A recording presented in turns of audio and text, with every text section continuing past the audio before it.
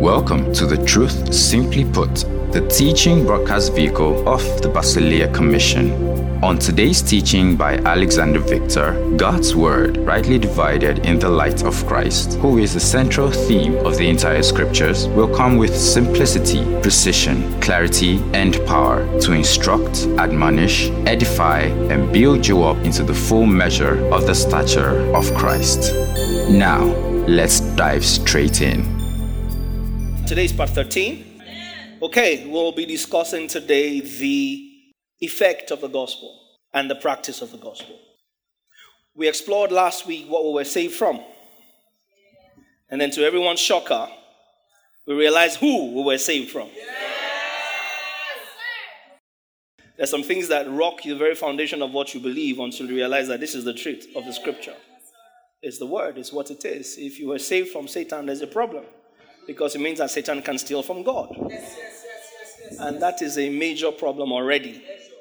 You know, if God can be stolen from, then he cannot be trusted. It means if he says no one can snatch you from my hand, don't take him too seriously. Because there is how the climate, the conditions, the circumstances, the situations of life can play out such that before God knows what is happening, even though his intention towards you is of good and not of evil, to bring you an expected teleos end. But it turns out that he might not have all the absolute control over it because this Satan is so sly and witty and nifty and crafty that he can somehow wiggle his way into the hand of the Most High who created him and somehow steal what God secured with his own blood from God. Now this is the scenario that religion has painted that has pitched Satan against God. That's the scenario. Has pitched Satan against God. So it is two forces. It's God and Satan fighting. Satan is not fighting God. He never has. How can somebody be God's enemy and then sometimes God uses him to grow the church? Hand them over to Satan. Let Satan teach them how not to blaspheme the name of God. And we gather here. Satan is not. Who told you? Sons of God gather. He's there. The heavenly host gathers. He's there. So no, Satan and God are not enemies. Don't dignify Satan with that level of elevation. That's us making a God out of him. Of equal measure to the Most High. That's what it is. And that's not the case. So we're not delivered from Satan, we're delivered from God's wrath, which was occasioned by his righteousness against our unrighteousness, which made us enemies of God because of his righteousness. Because of his righteousness. So his righteousness is provoked against unrighteousness of men, as we saw in Romans 1 and verse 18. And if God's righteousness is the problem, because God is in love with you, but his righteousness will not let him ignore your unrighteousness and love you because your unrighteousness made you his enemy. But trapped in that is a son that he's in love with. So he has to use his righteousness to fix his righteousness problem. Because his righteousness is the problem. And so his righteousness has to be the solution. He has to deal with unrighteousness by replacing it with and therefore imputing his righteousness. So when he sees you, he doesn't see your unrighteousness. He sees his righteousness and therefore has no reason to be an enemy to you. So salvation is exclusively a God thing. Yes, sir. I will say it all the days of my life, salvation is not a partnership. You don't partner with God to receive salvation. The ability is of him. The power of God unto salvation. Power of God. God does it that men might fear him. Yeah. Ecclesiastes 3:14. God does it that men might fear him. It had to be God to solve the problem of God. Today, with the effect of the gospel, we shall begin to look into what we're saved into. What have we been saved into? Number one, we have been saved into a glorious inheritance. Can we all say that? We have been saved into a glorious inheritance, and this inheritance is one that we share together. That is why you cannot ignore, or you could ignore to your own detriment, church consciousness. If you ignore church consciousness, you ignore it to your detriment. Because the inheritance that the believer has in Christ Jesus, hear me carefully, the believer does not have it alone. And that's why we're coming against all these long age-old myths, like heaven is a personal race. If heaven is a personal race, then some people should have entered it long before others. But no man has seen God. No one has ascended to heaven except the one that came from heaven. And it's the one that came from heaven that said it. Not the one that dreamed that they came from heaven. But the actual one that came from heaven said no one else has been there. So it's from his standpoint that we consider the narrative of everybody else and what they have had to say. Does that make sense? I wrote something down. We do not preach our experience at the gospel. We preach the gospel at our experience. And then measure and define our experience on the basis of the gospel. Your experience doesn't validate the gospel. God is not real because he appeared to you in your bed. Because appearances are cheap. All kinds of things appear to people. In the day, in the night. While they are asleep, while they are awake. So God is not real. Oh, I believe Jesus, he showed up in my room. You are most likely to lead somebody into error. If it's not on the basis of the word of God, rightly divided, that you establish that Jesus is real, but you establish that Jesus is real because of the 3D hologram that showed up in your room, then you are most likely, with the best of intentions, going to lead somebody into error. Because very soon you will start to teach subjectively. And then you start to look for, at best, or at worst, formulate encounters. Because it becomes subjective. It becomes subjective. We start to validate stuff based on what people are saying, based on what people are seeing, based on what people are feeling. Then before you know what's happening, we start to twist the scriptures. So you cannot have subjectivism as the basis of doctrine. You can't have your experience as the basis for doctrine. You can't have what somebody has said. I am still going through the process of questioning every single thing I've ever known and examining it in the light of Scripture. Everything in the light of Scripture. That's why I call myself a student teacher. I'm a teacher who is a student. Let him be true. Let every word be a lie. It's not experiences. It's not what we have known. We're saved into a glorious inheritance, and it's an inheritance that nobody receives alone. Because if you receive it alone, you can get it to heaven alone, but nobody can get it to heaven alone because nobody has been there, because he that came from heaven said nobody has been there. And so he's true.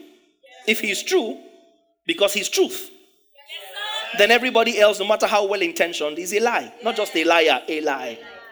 With all due respect. I'm not trying to say that you are a liar, sir. I'm just saying that if Jesus is the truth and what you said did not line up with what Jesus said, and Jesus is the truth, and then, sir. And so let's not be sentimental.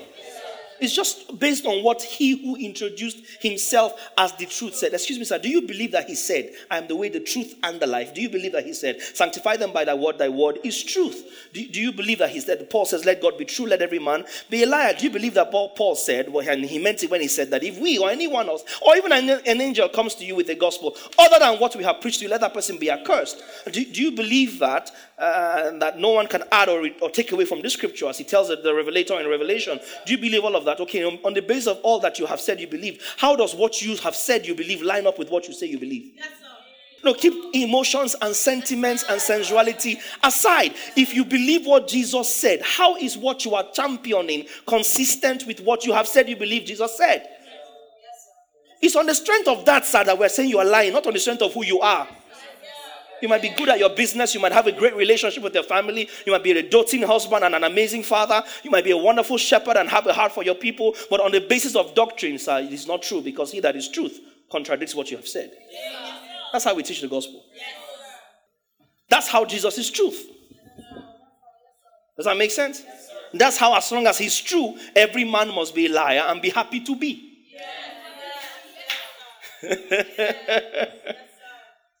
So that you know that he is true. Amen?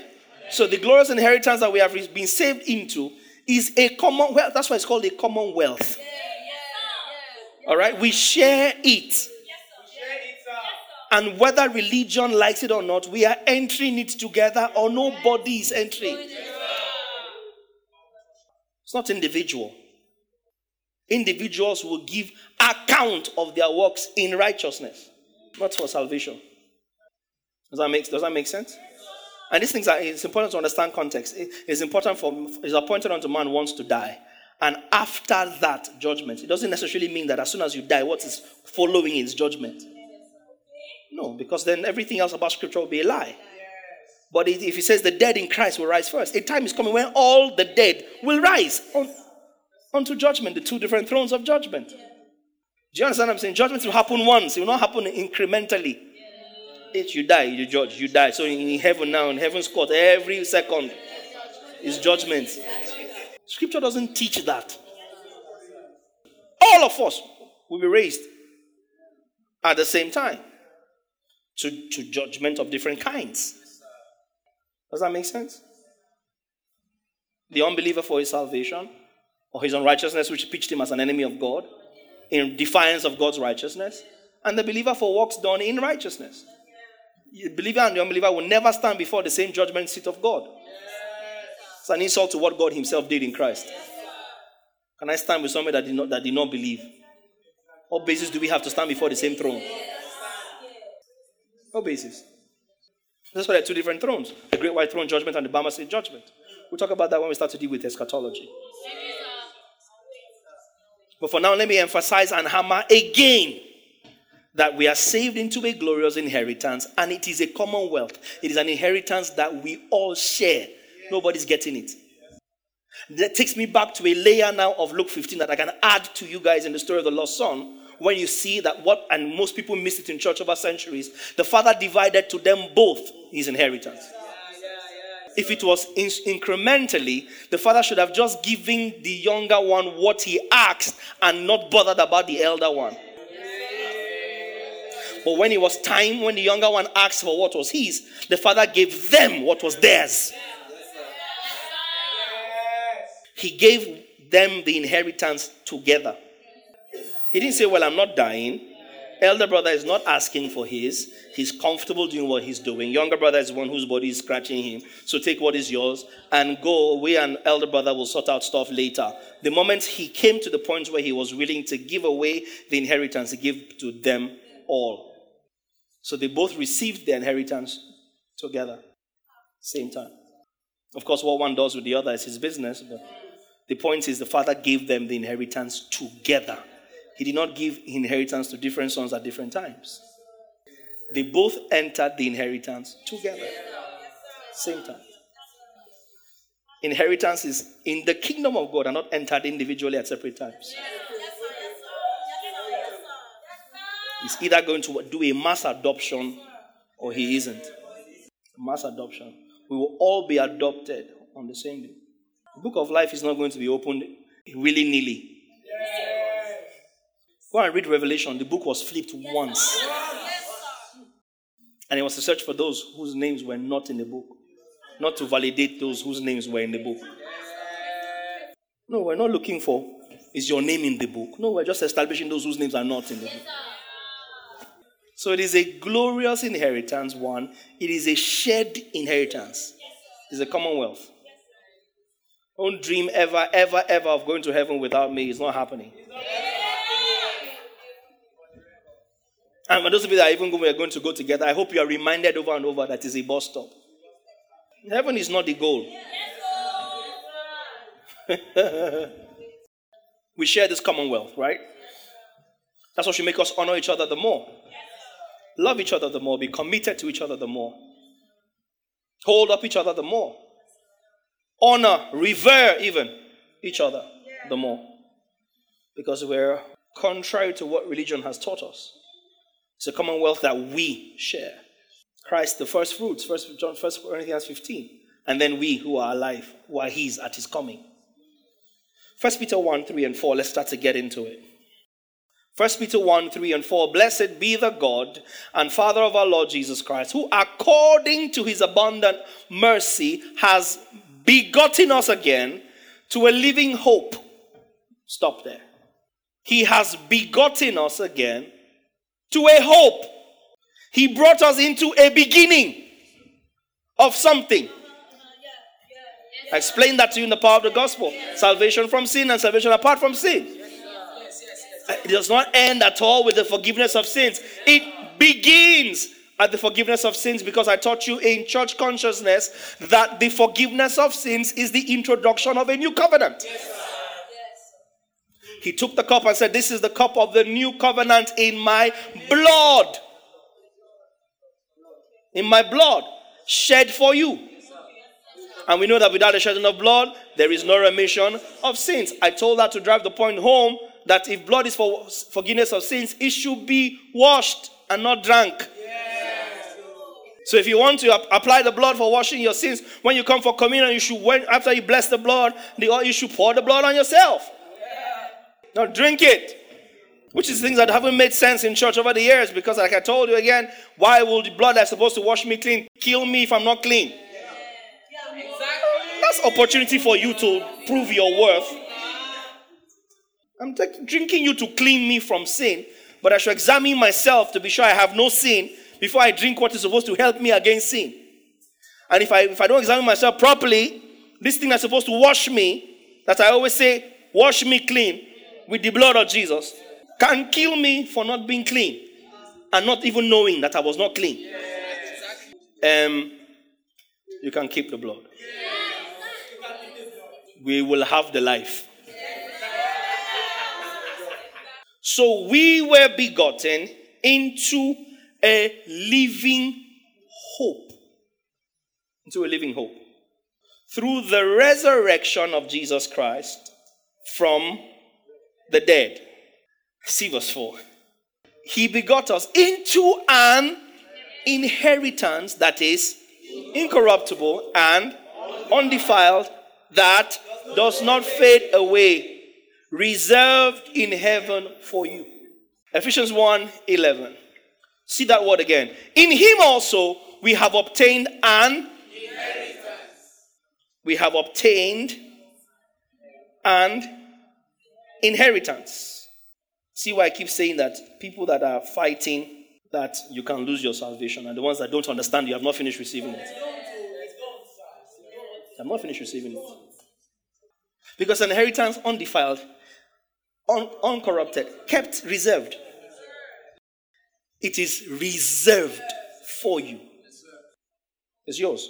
It hasn't come into your hand, but it's yours. And because it is yours, as a legally binding contract, it will be yours. So God stands before God and pays for your immortality and deposits himself, his spirit, as the deposit. This is the down payment of what you will become. You will become spirit, but as deposit, take spirit. The spirit in you is proof of what you will become. Guaranteed. How can you lose that? So we're saved into an inheritance, undefiled, incorruptible, reserved for us. Somebody say, reserved for me. Turn to your neighbor and say, along with you. So don't treat me anyhow. We are in this together. Reserved for me, together with you. See verse 18 of Ephesians 1. Verse 18, Ephesians 1. Paul's prayer, right? Oh man, there's so much. The eyes of your understanding being enlightened. Open your eyes, that's what Paul is saying. I'm praying for you that your eyes will be open, that you may know what is the hope. Calm down. Hope. I'm praying for you to know the hope of his calling. Those he called. But Romans 8 says, whom he called. Right? Then 1 Peter explains what the calling is. Out of darkness, out of. Into. That's his calling. And then Paul is now praying in Ephesians 1 and saying that you will know the hope of that calling. It's not calling to ministry. We're not calling to ministry, sir. Ouch. We are called into salvation, sir. then we are giving gifts for ministry, sir. And because of the gifts we are giving for ministry, we are then put into the ministry, sir. Paul says, God who called, put me into the ministry. Hope of his calling, Ephesians 1:18. Look at this. That you will also know what are the riches of the glory of his inheritance in the saints. The inheritance of God in us. You will know the hope of his calling and the hope of the riches of the glory of God's inheritance in the saints. Not in you as an individual. You will not taste it alone. This inheritance is the saints. You see that? Put it back up. In the saints. The riches of the glory of inheritance in the saints. See the same language in Colossians 1:12. And thanks be to God. To the Father who has qualified us. Somebody say us. To be partakers of the inheritance of the saints in the light. So we are called into a glorious inheritance. Are you here? Yes, sir. We're called into a what? Glorious inheritance which we share together. It is our corporate patrimony. Yes? Yes. We share it together. Nobody's collecting their own, eating, cleaning their mouth, and then somebody else comes back home, and then you don't even look like you've eaten. Who knows those kind of, do you have those kind of siblings? Yes. Were you that kind of sibling? Yes. No. We will all enter it together. Hebrews 9:15. Hebrews 9:15. And for this reason, he, Jesus, is the mediator of the new covenant by means of death, for the redemptions of the transgressions under the first covenant. And that's story for another day, because in the new covenant there's no transgressions. Every sin was sponsored by the old covenant. Because where there's no law, there's no sin. If he took away law, took away sin, took away death, and he put into a new covenant that does not have law and does not have death, how is there sin? That's why championing the law accompanies sin consciousness. Sin consciousness revives the law. Transgressions that were committed under the first covenant, go on, that those who are called, that's where I'm going. You see why I say I've not looked at some scriptures? Because if I stay now and want to do with Hebrews 9:15 according to what I've just said, we can be here for another 6 months. But no, I'm looking for that those who are called may receive the one promise of an inheritance that is 3 eternal. Consistent with 1 Peter, undefiled, incorrupted, reserved for us. That those who are called may receive the promise of the eternal inheritance. So we share the commonwealth. That's why we are all saved into Christ and saved into his body, the church. Again, ring your bells, church consciousness. We are baptized into one body. 1 Corinthians 12:13. 1 Corinthians 12:13. We're saved into a glorious inheritance. For by one Spirit we were all baptized into one body, whether Jews or Greeks, whether slaves or free, and have all been made to drink into one Spirit.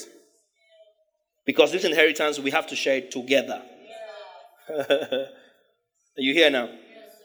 So we're baptized into one body. That's why I said that you cannot be saved and not be added to the church. Right? So we're saved into a glorious inheritance. Now that glorious inheritance is a hope. They have not received it. You can't spoil what you have not received. How then can you corrupt what you have not received? And not just what you have not received, but what you are guaranteed to receive in the quality for which it was paid for. Do you understand? Because he that promised you this and gave it to you said, will your child ask you for an egg and you give him a scorpion? Will he ask you for fish and you give him a stone? And the Pharisees and the guys were like, no, of course not. I mean, duh. We're not terrible fathers. And then says, if in your evil state you can meet earthly expectations, how much more your heavenly Father? Because he said to them, if you who are evil know how to give good gifts, can you imagine an evil person being able to generate something good? And then he that is a good father, good shepherd, good rabbi, good master, he who is good, not he who does good, he who is good. It's a guarantee. So it's a hope. It's coming. So the point where, oh man, I love the gospel. The point where you are collecting it, Jonas, and you now have the absolute power to spoil it, is when you are entering the day of the Lord that cannot be spoiled. Very smart move. Because corruption cannot even enter that kingdom. So if you're in that kingdom without corruption, you cannot corrupt it. So he keeps it until the very last thing you collect. You're collecting it. You're entering the kingdom where nothing can corrupt it. I think God is stupid. Because if he gives it to you now like he gave Adam, you will spoil it. So no, he gives you a hope. And then he says, now be looking at me. Keep coming. Look at me. Keep coming. Keep looking at me. Keep coming. You know how you're encouraging that child? That's it. You fall. It's okay. You stumble. I got you. But if I hold you now, you won't even learn and your legs won't be strong. But I got you, kiddo. So get up and keep coming. And he keeps encouraging. And every now and then he might give you a baby walker or something. And so every now and then he might add a couple of wheels to your bicycle so that you trip. And then he might take the extra wheels off. And then you might feel and graze your knee. And he buy you shoulder caps and whatever. And he just keep your eyes on me. Keep coming until you enter. So he gives you a hope. When he says he won't leave you or forsake you, that's what he's talking about. I got you. When you're going through, where is God? That's when you know that he's there. Ephesians 1:14. Who is the guarantee of our inheritance? Until the redemption of the purchased possession. Redemption of the purchase. Are you following me? Now, God, by his Spirit, is the guarantee. Ephesians 1:14. That what God has deposited, you will get it. You are the guarantee until the redemption. The day you enter and redeem the purchased possession. Your possession is purchased. You don't have it. But you are guaranteed for it because there's a deposit for it that cannot bounce. What a hope. So that inheritance is a hope. Are you here? Yes, sir. And that hope is not material things. So when we say we hope. You know how Paul says in 1 Corinthians 12 that of all these things there's just three. Faith, hope, and love. Hope there, what is it?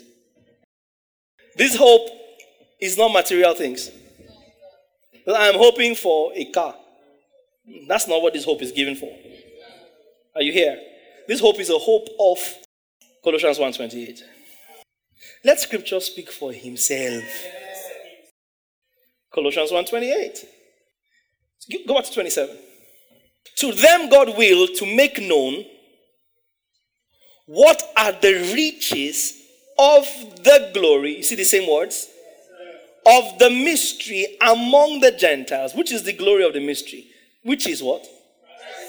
The what? The hope. Of. So the hope is hope of what? Not houses. Not cars, not children. They will come. But the hope we are given is hope of glory. Yes, sir. Are you here? Yes, sir. Romans chapter 5, verse 2. But give me from verse 1, but I need verse 2. Romans 5. Therefore, having been justified by faith, we have peace with God through our Lord Jesus Christ, through whom, that's Jesus now, through whom also we have access by faith into this grace in which we stand and rejoice in of the. Let scripture speak for himself. The hope is a hope of what? The glory of God. Romans 8:23 and 24. The hope is a hope of glory. Not only that, but we also who have the first fruits of the Spirit, even we ourselves grown within ourselves. So previous verses say creation is growing earnestly for the manifestation of sons. Then we ourselves, within ourselves, we are groaning. Why? We are eagerly awaiting for the adoption, the redemption of our body. I will teach this sometime. I delved into it a few years ago during Purpose in Your Pain. In all things, God, purpose in your pain. I began to deal with how some people say, if God is real, why am I sick? Why am I dying of cancer? Sometimes it's just creation groaning. And then we ourselves groaning, waiting for when this nonsense will stop. So sickness is not always Satan.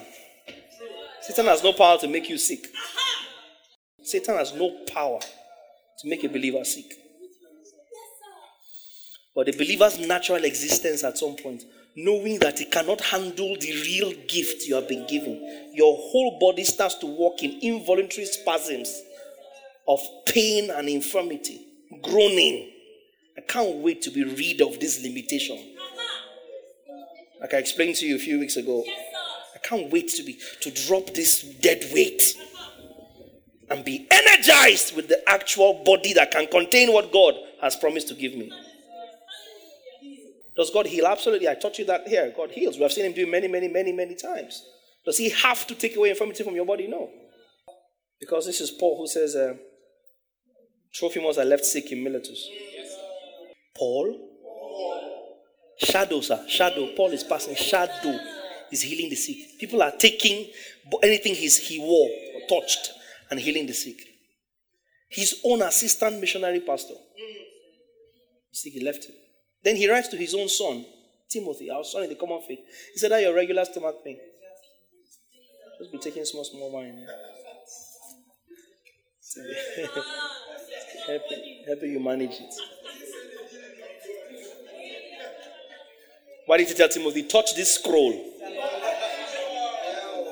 Because there's no distance in that spirit.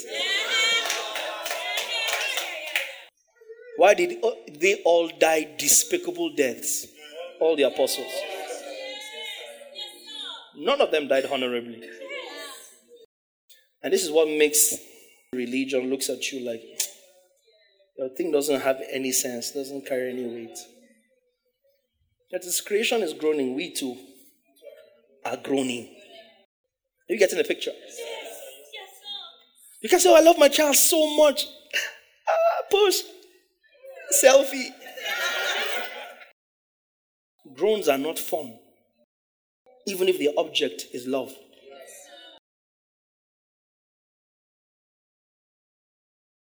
So that you are groaning doesn't mean what you're groaning towards is bad. Calm down. Don't curse God and your future because of your body.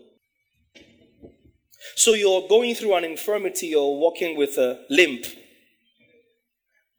Ask Paul. He had one too. Yes, sir. According to Bible history, one of his legs was shorter than the other on account of affliction. That's why he told them, "I know I don't look like much when I'm with you in person." According to Bible history, Paul was about 5 feet. It wasn't an imposing figure. Just over 5 feet. So the religion, even if it's called Christianity, that shows you or paints a picture that God is not with you because of your suffering, that religion is a cult. Yes, sir. Yes, sir. Yes, sir. It has no knowledge of God and his ways. As long as you are in this body of flesh and you are saved, it will groan. There are things that you will not have encountered as an unbeliever that you walk into the moment you get saved. Because at that instant, the groaning begins. I'm for more than this. I'm for more than this. The body cannot handle the reality of what God is unpacking in me. I am for more than this. I need to put off this body. That's why the church will scream, "Come, Lord Jesus." Yes, sir. Corruption is to take on incorruption. There's a healing and health I've received on the cross that this body cannot contain. Sir, your body is not a good conductor of God's salvation. Science, here physics, good conductor, bad conductor. Your body is not a good conductor of your salvation in God. When the church starts teaching this, then our faith will be clearer to both the saints and those that question us about what we believe. Stop the mirage, it's not the gospel. The body will start to groan. Things that you deal with in life as a son. Because your body knows, you know what, I need to transform. Your body is telling you, I need to transform to enable you receive all that is prepared for you. Your body knows. Because you are saved into a hope. So we groan. Put it back up. Romans 8:24. For we were saved in this hope. But hope that is seen is not hope. For why does one still hope for what he sees? If you have received it in full, why are you hoping for it? If you're hoping for it, it's because you haven't received it in full. And so the previous verse says that we groan. Ourselves, we groan within ourselves, eagerly awaiting for the adoption. Let me see how the TPT puts this verse. 23 in the TPT. We who have already experienced the first fruit of the Spirit also inwardly groan as we passionately long to experience our full status as God's sons and daughters, including our physical bodies being transformed. Let's see the message. These sterile and barren bodies of ours are what? Yearning for full deliverance. It's a struggle because this body is not a good conductor of God. It's not. It's not a good conductor of God.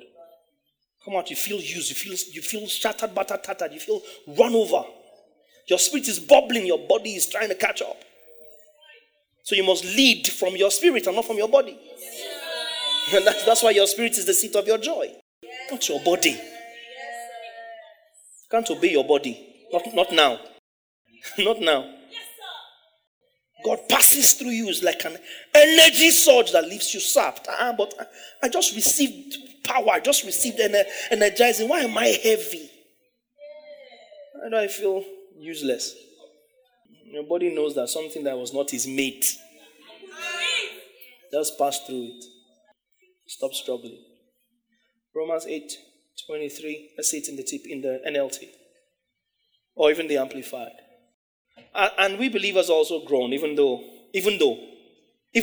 we have the Holy Spirit within us as a foretaste of future glory. For we long for our bodies to be released from sin and sorrow. We too wait with eager hope for the day when God will give us our full rights as his adopted children, including.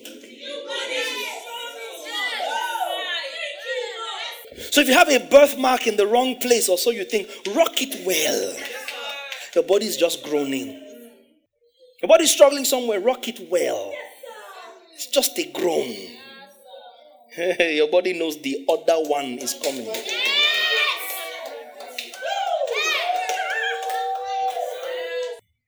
Why? Because we have been promised a hope. So now all we can think of is what we are hoping for. Yes, sir. Yes, sir. All of these things now cease to matter. Life and all its troubles cease to matter. Our eyes are on a hope. We have seen him who sees us. No son of God who is well taught asks God, where are you? If you are God, why did this happen to me? Why am I going through what I'm going through? No, sir. Now you know why you are going through what you're going through. Let's see the Amplified before we move on. And not only this, but we too, who have the first fruits of the Spirit, a joyful indication of the blessings to come. Even we groan inwardly as we wait eagerly for the sign of our adoption as sons, the redemption and transformation of our body, at the resurrection. It's a hope. What's that hope? Glory, remember? Glory. Romans 5:2, Colossians 1:27. Remember, we just saw that earlier? That hope is glory. Immortality. Remember that? Eternal life. The kingdom. The end of the gospel. So I say again, as with Jesus, you will then see, if we have been saved into a glorious inheritance, if that inheritance is a shared commonwealth, if that shared commonwealth is why we're all saved into Christ by one Spirit and baptized into Him, if that inheritance that we have received together is a hope, and that hope maketh not ashamed, and that hope is the hope of glory, which is to say, immortality, eternal life, the kingdom, resurrection, glorified bodies, adoption as sons, then that hope has to be Christ. Only Him can tick all these boxes. 1 Corinthians 15, 20, 21. 1 Corinthians 15. You see Paul's argument. This is what Paul stood on. This is what the gospel stands on. What God did in Christ as per the power of the gospel to bring us into what He promised us and gave us as a hope that He can accomplish only by Himself, regardless of us, in spite of us. Each time, this is why Paul was hear me carefully. This is why Paul was imprisoned. This is why Paul was beaten. Paul was not beaten for preaching Jesus. Let me help you. Paul was not even beaten for preaching grace. 1 Corinthians 15, 20 to 23. We'll get there. When Paul said in Romans 1:16, I am not ashamed, episkosonomai, of the gospel. And I told you that Paul had staked his entire integrity and standing and repute on this gospel. I will show you today what he staked on as the power of God by his righteousness. The effect of it, what it will bring about, was what Paul saw, understood, and said, nothing can shake me from here. And he says, no one can separate us. Today you will understand the ferocious, argumentative nature of Paul for what he believed. He was not willing to hear you say anything. Whether you be elders in Jerusalem, you will understand Paul's countenance as per the gospel today. And then you can probably look at Paul and see if you can find any such consistency in his life. In his approach to ministry, in his approach to the gospel, in his approach to teaching. See if you can find any correlate. See if you can probably find any level of imitate from Paul in Paul. I'm not ashamed of the gospel. 1 Corinthians 15, 20 to 23, you see where Paul is speaking very, very aggressively. And says, but now Christ is risen from the dead and has become the first fruits of those who are falling asleep or those who have died, in human language. Next verse.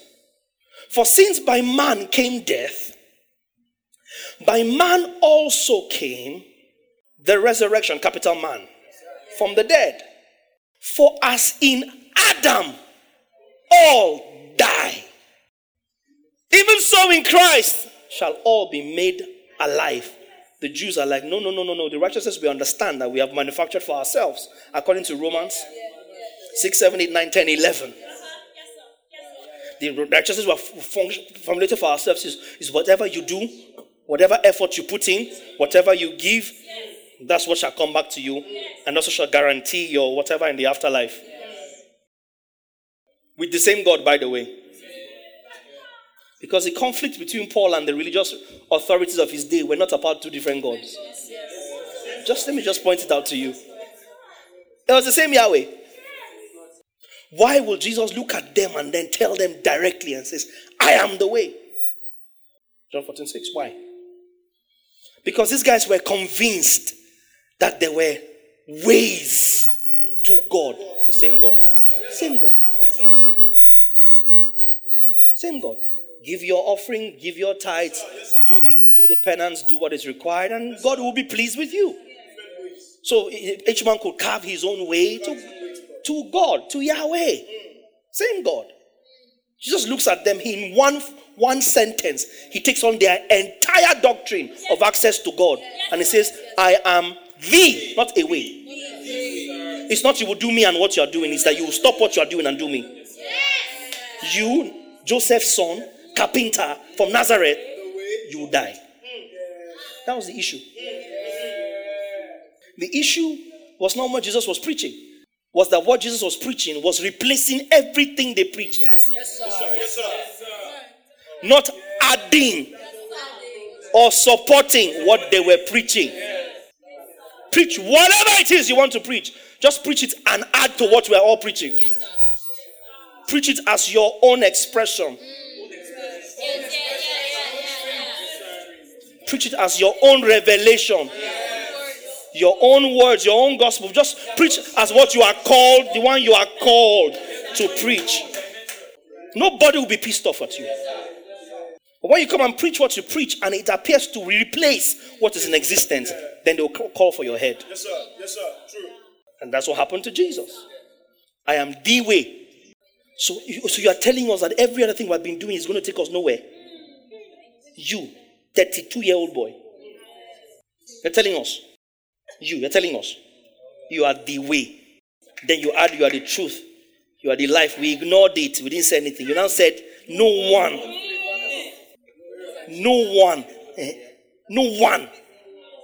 comes to the Father. The Father that Abraham introduced us to. Abraham. Before Abraham was, I am.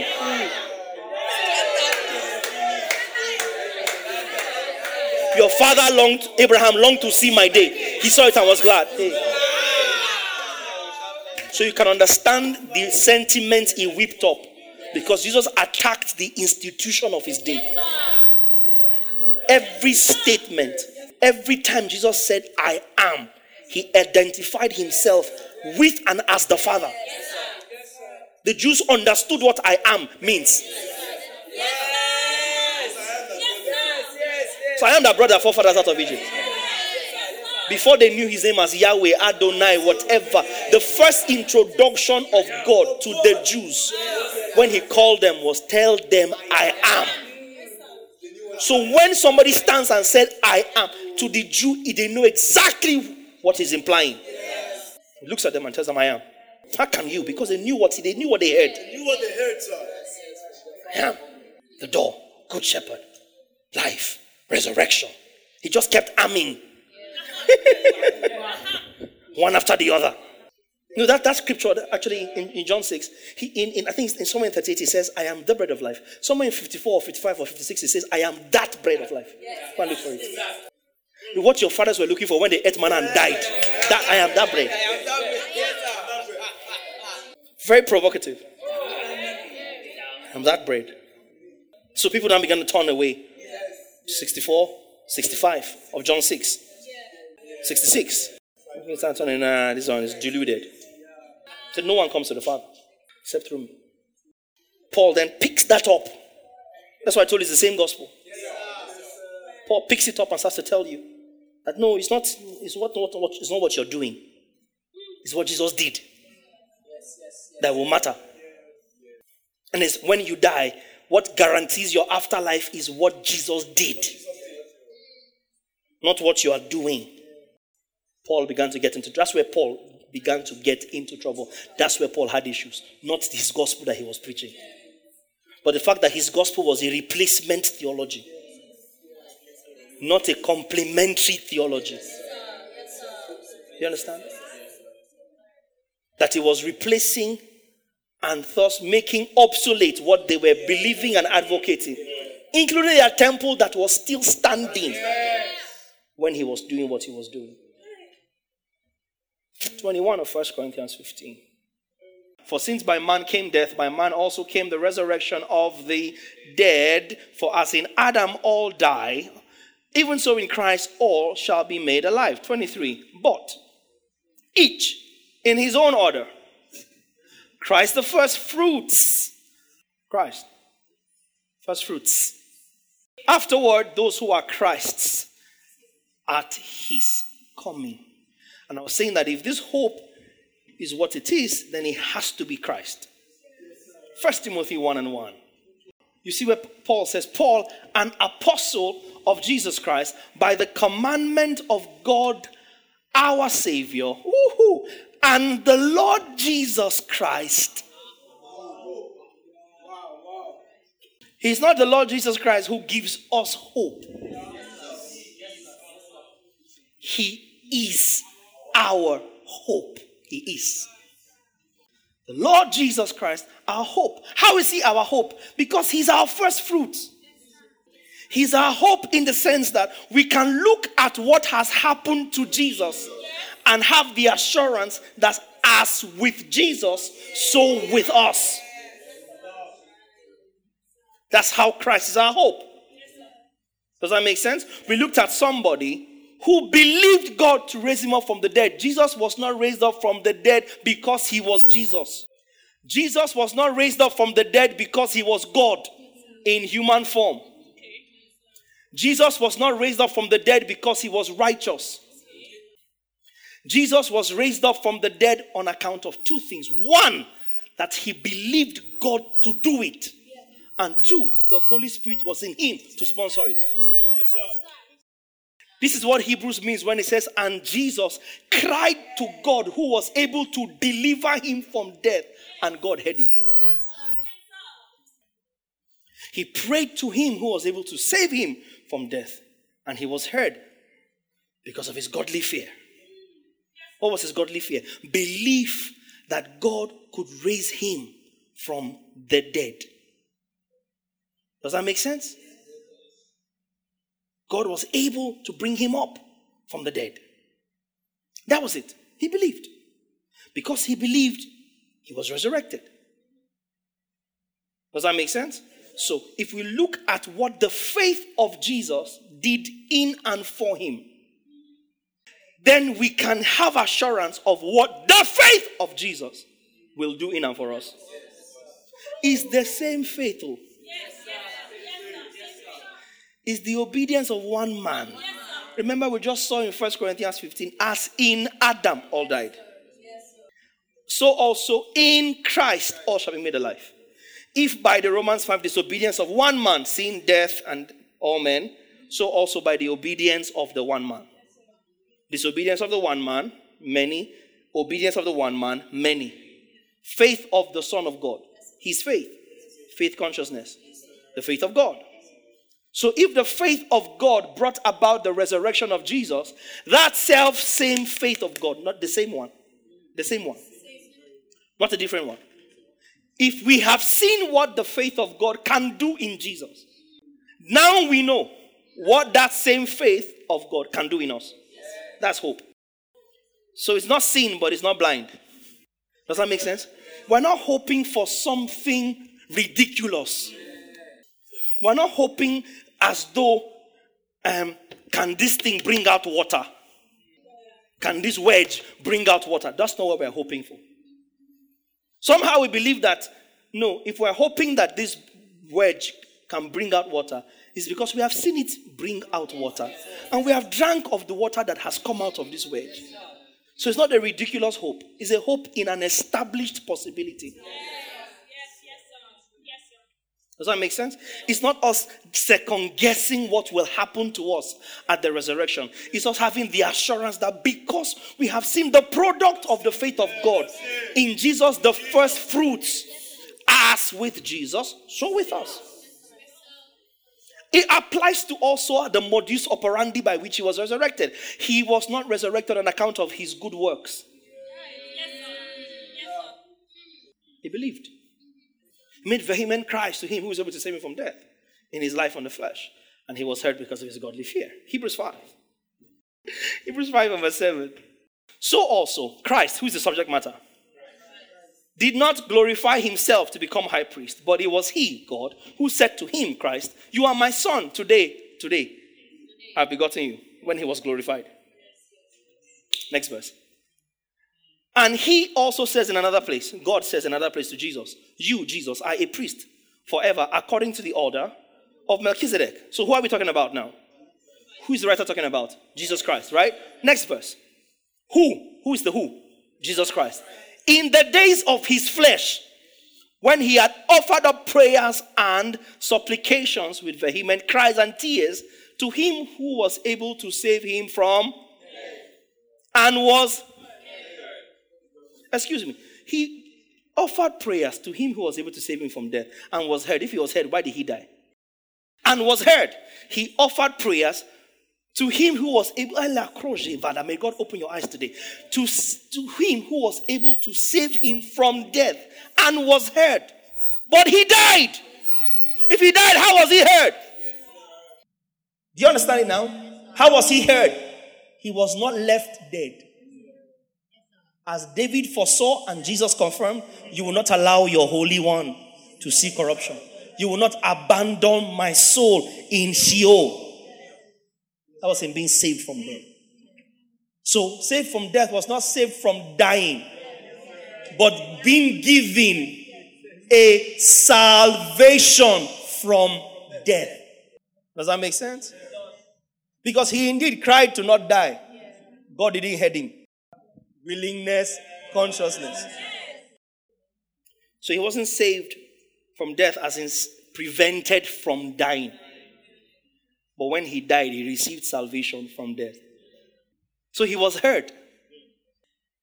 And if he's the first fruits and was heard, sir, we have been heard. Yes, sir. Yes, sir. Yes, sir. As with Jesus, so with us. He was heard. We have been heard. Because he's entered the holiest, interceding for us. I told you the intercession of Jesus is not for the forgiveness.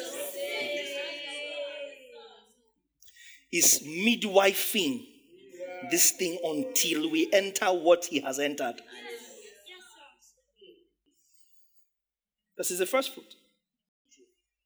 Waiting until we enter. So he's the first fruit. As with him, so with us. Put back up that scripture. I want to see it in any other translations, TPT, whatever. Hebrews 5:7. During Christ's days on earth, he pleaded with God, praying with passion and tearful agony that God will spare him from death. And because of his perfect devotion, his prayer was answered and he was delivered. The Message. Oh, I love this. While he lived on earth, anticipating death, Jesus cried out in pain and wept in sorrow as he offered up priestly prayers to God. Because he honored God, God answered him. Again, see why I don't argue blindly with people, scriptures. But he was heard. God answered him. God delivered him. It could not have been the cross. Because you can't interpret the scripture to mean God prevented him from dying. Because he died. Historically proven fact. So God then lied now. Or the writer of Hebrews lied on behalf of God. If God delivered him but he died. Except that it's not the death the way we think. Because that death Jesus died, looked at retrospectively, is sleep.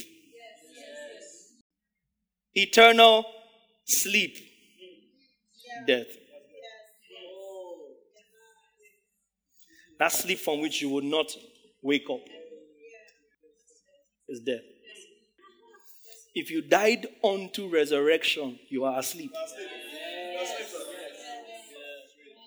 If you died and you will wake up into immortality with God, you are asleep. So Jesus was not saying, don't let me die. As in, don't let me die physically. He was saying, when I die physically, when I sleep, don't leave me here. That's not the deal we have. The deal we have is that you would bring me back up after 3 days.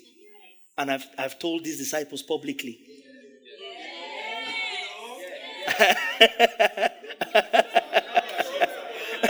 Don't come on episcopal, so don't mind me.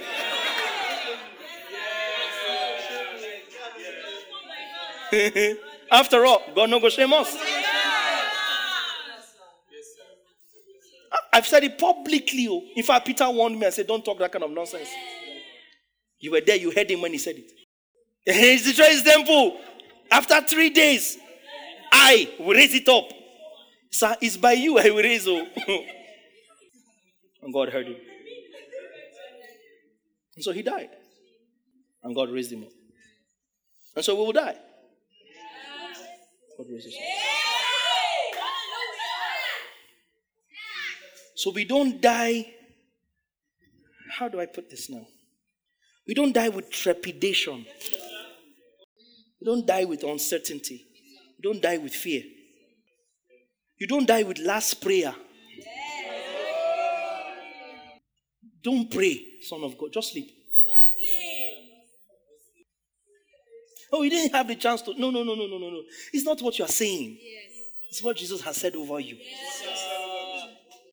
You don't have to see it coming. You don't have to see death coming. You don't have to be prepared for it. He has prepared you for it. Such consolation. Such hope. We're not afraid. That's not giving us the spirit of fear. But if you sleep and you don't wake up, this is the same Paul that said, absent from the body. You cannot make peace with God. Only God can make peace with God because it's because of God that the beef came. It's not because of you. Because if he had no righteousness, if he was not righteous, he would not even know that a beef can exist. So I want to make peace. Make peace with your God. You cannot. Only the high priest can. It was him that's why he had to reconcile us. He had to give us peace. We didn't make peace. My peace I give to you. We have echo. We have peace. We have peace. How do we have it? Through Jesus Christ, our Lord, by whom we have access. You know the sentence doesn't end there. Romans 5:2. It goes into verse 3. By whom we have access into this hope that we now stand and rejoice in the hope of the glory to come. We don't make peace. We collect peace. And never lose it. So he is our hope. 1 Timothy 1:1. He is our hope. Are you here? We're baptized into this hope when we're baptized into Christ. Because Christ is our hope. What did I show you? 1 Timothy 1:1, right? But he back up, Paul, an apostle of Jesus Christ, by the commandment of God our Savior and the Lord Jesus Christ, our hope. Romans 5:1. Therefore, being justified by faith, we have peace with God through Jesus Christ, our Lord. Verse 2. Through whom also we have access by faith into this grace in which we stand and rejoice in the hope of the glory of God. A chapter later in Romans 6 and verse 3, he then says, now do you not know that we who have been baptized into Christ, who is our hope, have been baptized into his death? So we're baptized into Christ. That means we're baptized into hope because Christ is our hope. 1 Timothy 1:1. Is it coming together? We have a living hope. We have a glorious hope. That hope is coming, and that hope is a function of what is possible. It's possible because we have seen it with Jesus. We're not expecting God to do anything to us that is new. Exactly what he did to Jesus by the same Spirit, Romans 8. Yes, he that raised up Christ from the dead, if that same Spirit that raised up Christ from the dead dwells in you, he that raised up Christ from the dead will give life to your mortal bodies. It's not anything new God will be doing when it's time to resurrect you. It is familiar territory. God will just be doing what he has already done. And you say, well, Christ is only one now. We are plenty. That's why he, even one, was called first fruits.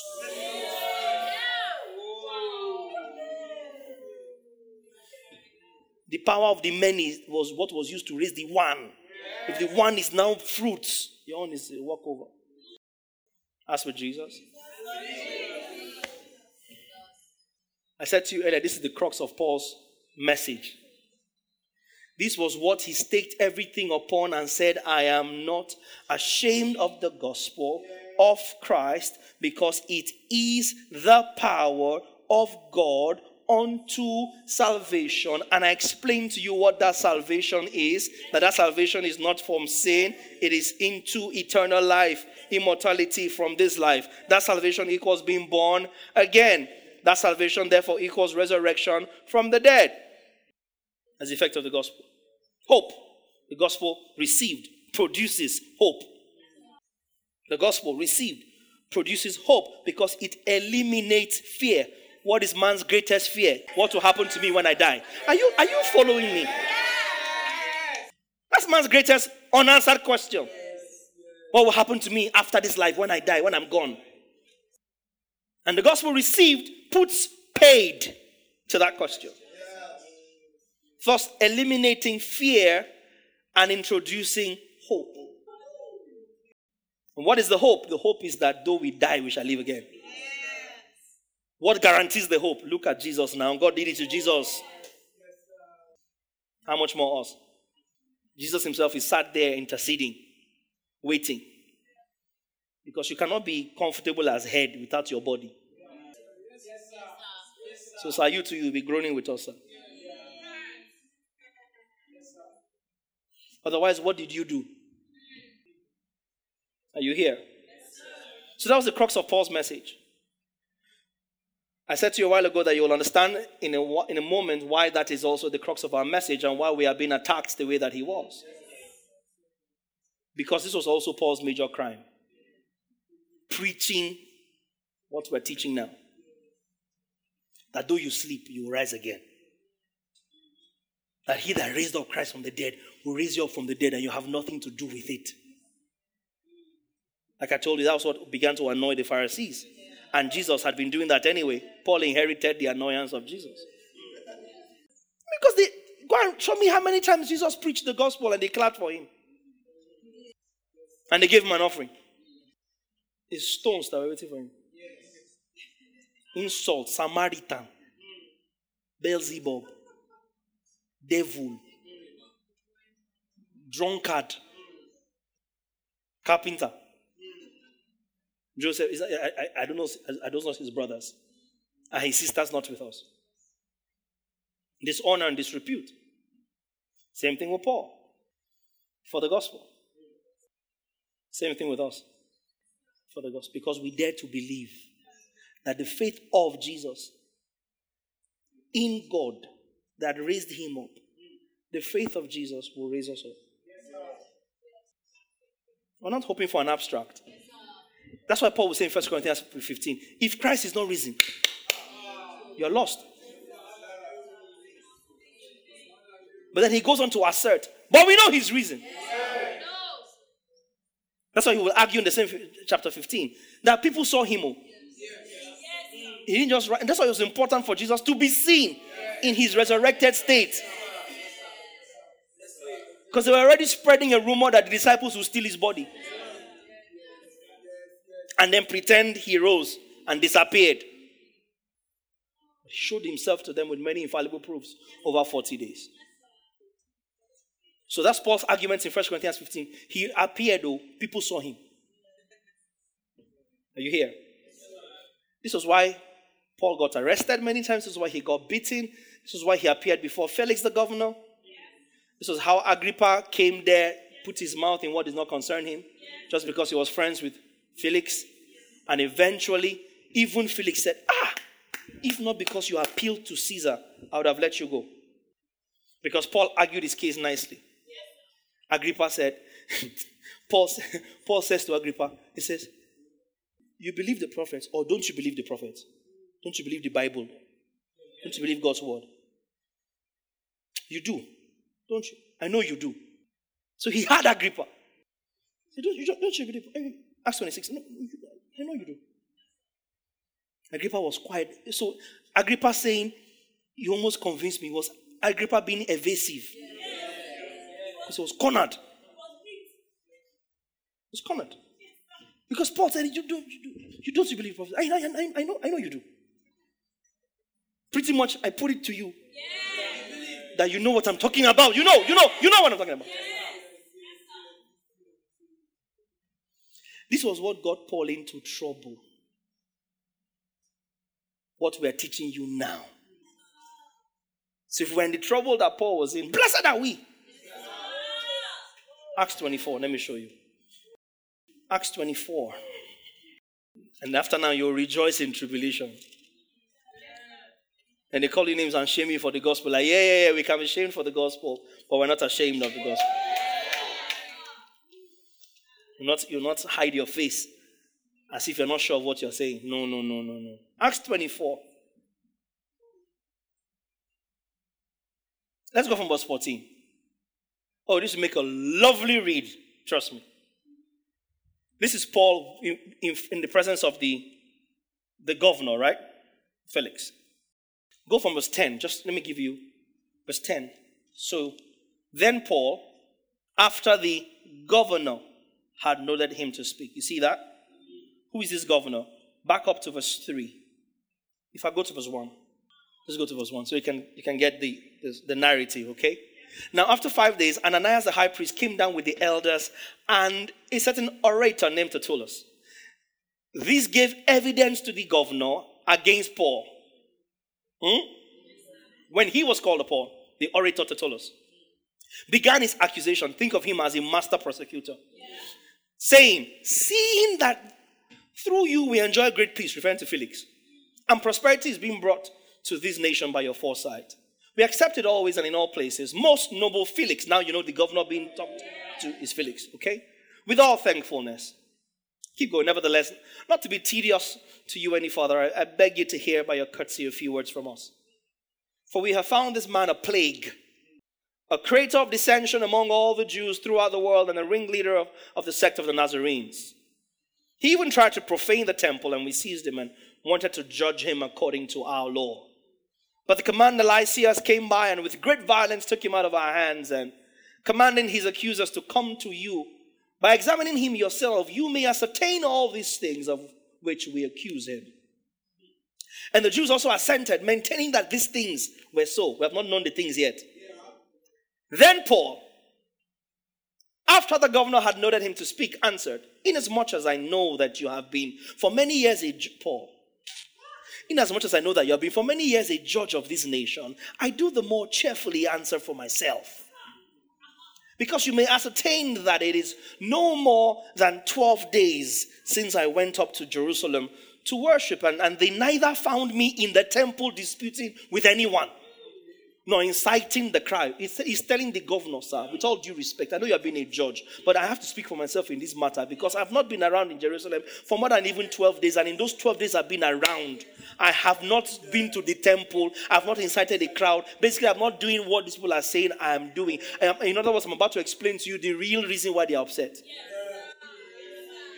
Follow me. These things you are saying, dissension, inciting, cult of the Nazarenes, is not what it is. It's all smoke screen. Now, I've never incited the crowd, either in the synagogue or in the city. 13. Nor can they prove the things of which they now accuse me. 14. But this. I'm going to say but this. Say but this. But this I confess to you that according to the way, capital W, according to the way which they call a sect,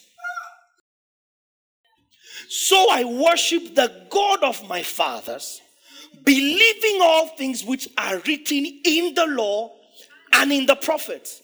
Next verse. I have hope in God. So it's not fighting, it's not crowd.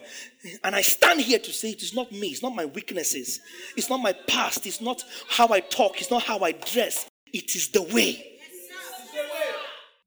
It's the way they're after.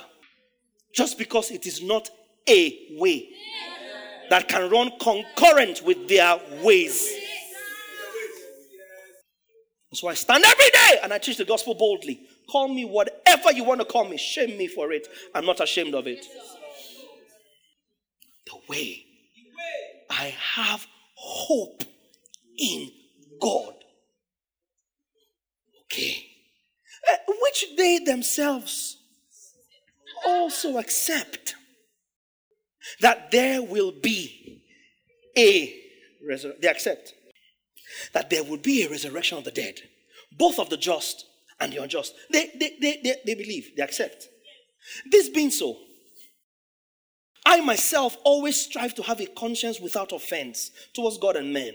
Go on. Now, after many years, I came to bring alms and offering to my nation, in the midst of which some Jews from Asia found me purified in the temple, neither with a mob, nor with tumult.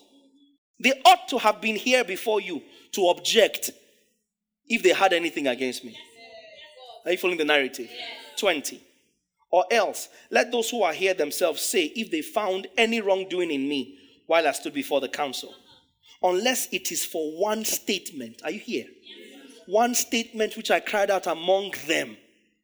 Stay in 21. Give me a modern translation. TPT NLT. Unless it's the one thing I passionately spoke out when I stood among them. I am on trial today. Sir, all they are accusing me of is not why they are accusing me. The problem, sir, is because of my hope. And my hope is that we will be resurrected, which they also believe. But that we will be resurrected on the basis of the way. That's the problem. 26, 1-6. This is what brings him to Felix, to Agrippa, all the way to Caesar. 26 and 1. Then Agrippa said to Paul, you are permitted to speak for yourself. So Paul stretched out his hand and answered for himself. I think myself happy, King Agrippa, because today I shall answer for myself before you concerning all the things of which I'm accused by the Jews.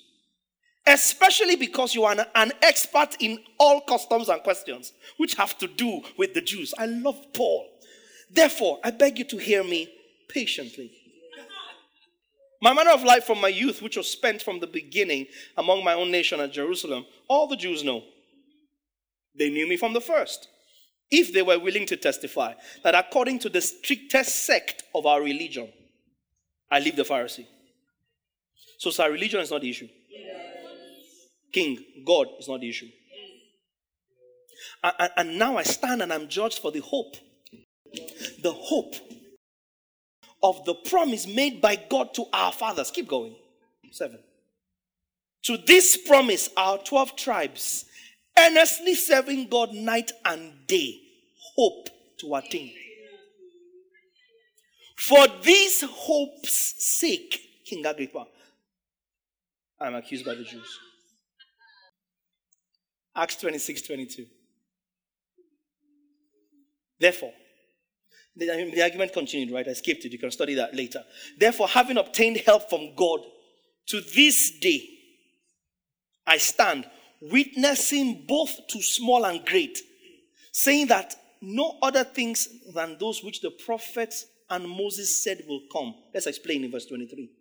That Christ will suffer, that he will be the first.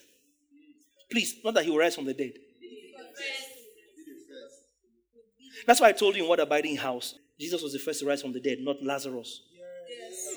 Not the Shunammite woman's son. Yes. Not the boy that Jesus himself raised from the dead, who was in the coffin outside the city. Yes, not Dorcas. Not Tabith. Jairus' daughter.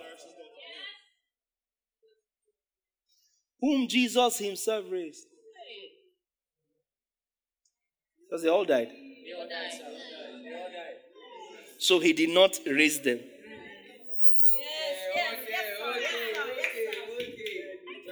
He just briefly interrupted their sleep. We don't understand that this is the same thing, Obinna, that happened when Jesus died. Graves open. People showed up briefly.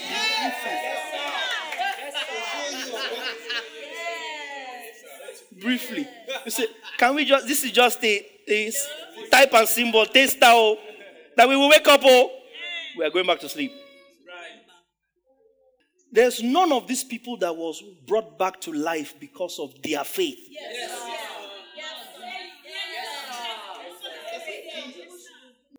It's just display of the ability of Jesus. That's why I told you a long time ago. I think it was around, I can't remember if it was Purpose in Your Pain or thereabouts. I said, be careful about running around trying to raise the dead. Yes, sir. And you'll be disappointed less when you try to pray for a dead person and they don't resurrect. It is what God does at his own providence to give light to the possibility of resurrection. Only God is in control of it. Only God is in control of death. He didn't give death to the power of man. Death itself, Jesus himself is waiting for death to finally be put under his footstool. So you can't be in control of death, that even Jesus is waiting to be conquered.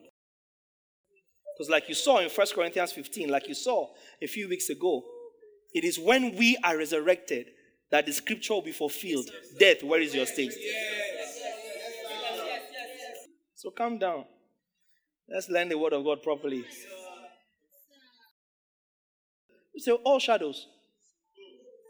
All. Every dead person that was raised. Shadow. Who prayed? Who prayed for Jairus'? The people came from Jairus' house and said, don't even bother Jesus. The girl is dead. Martha ran and blocked Jesus and said, if you had come earlier, you would not have died. Do you believe that God can raise him up? I believe on the last day. Yes, yes. Which is the same kind of believing the Jews and the prophets had.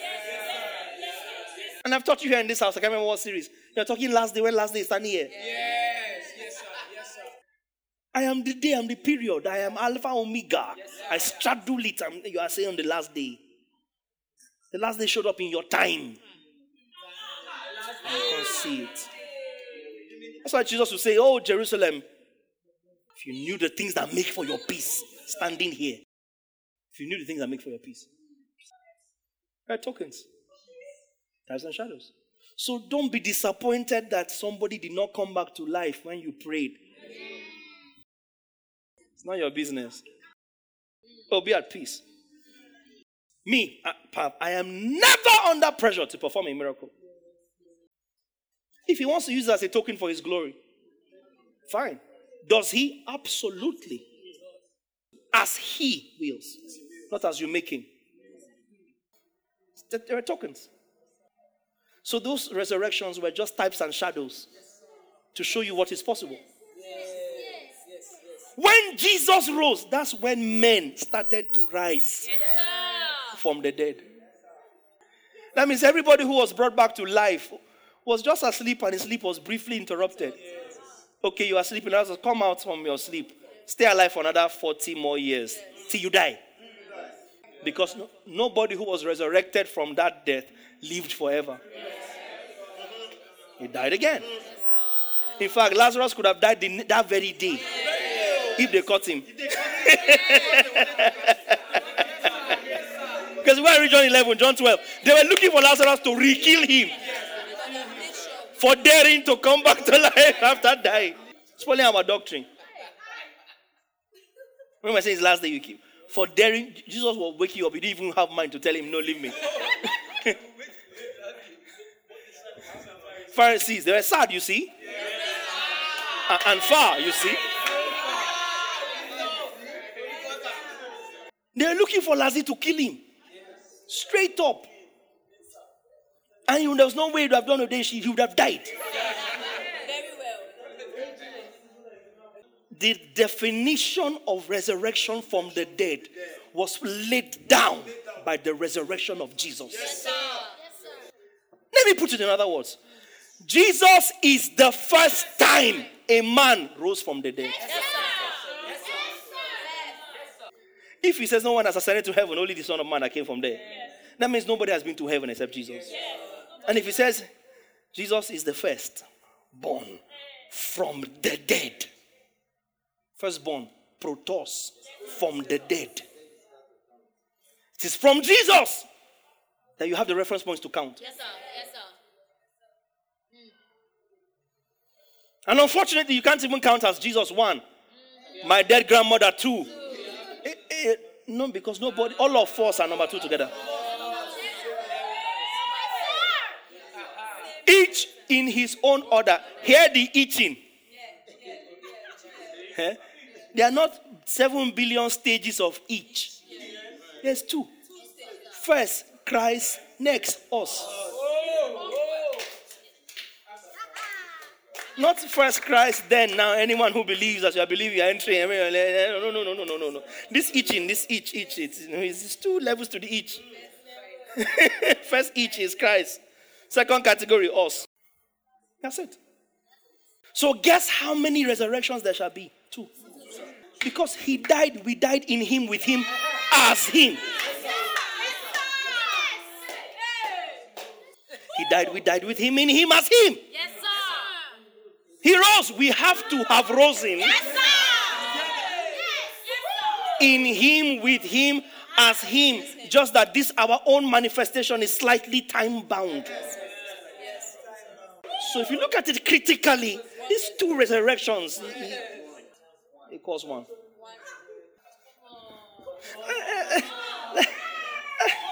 Let's go back to 26. We're in 22 and 23. You're in 23. Give me 23. That Christ will suffer. That he will rise from the dead. No. That he would be the first. Now, it's interesting that Paul asserts that this statement is what the law and the prophets taught. Go back to 22. Therefore, having obtained help from God, to this day I stand, witnessing both to small and great. And what I'm saying, sir, please give me 22 in a modern translation. Let me see.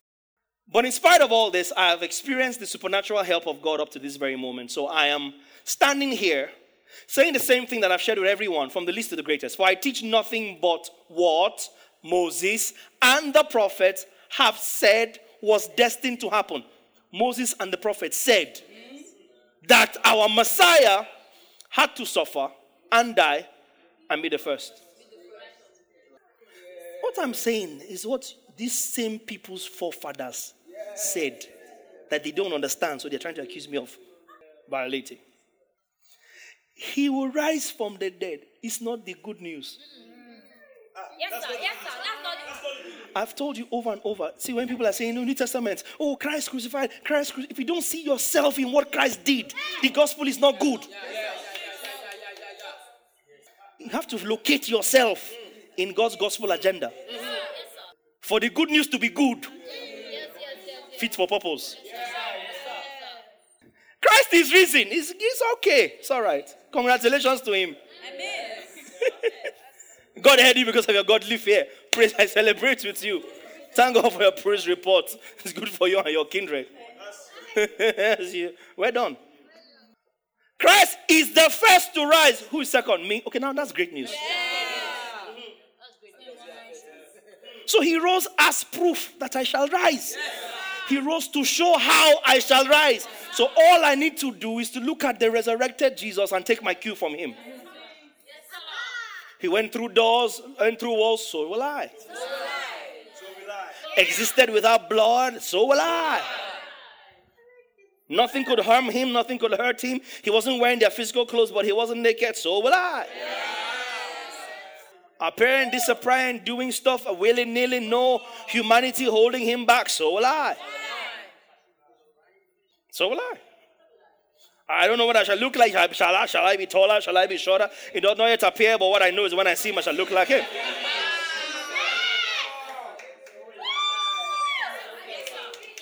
As with Jesus, he didn't rise from the dead. He's the first to rise. We're coming, sir. Hope.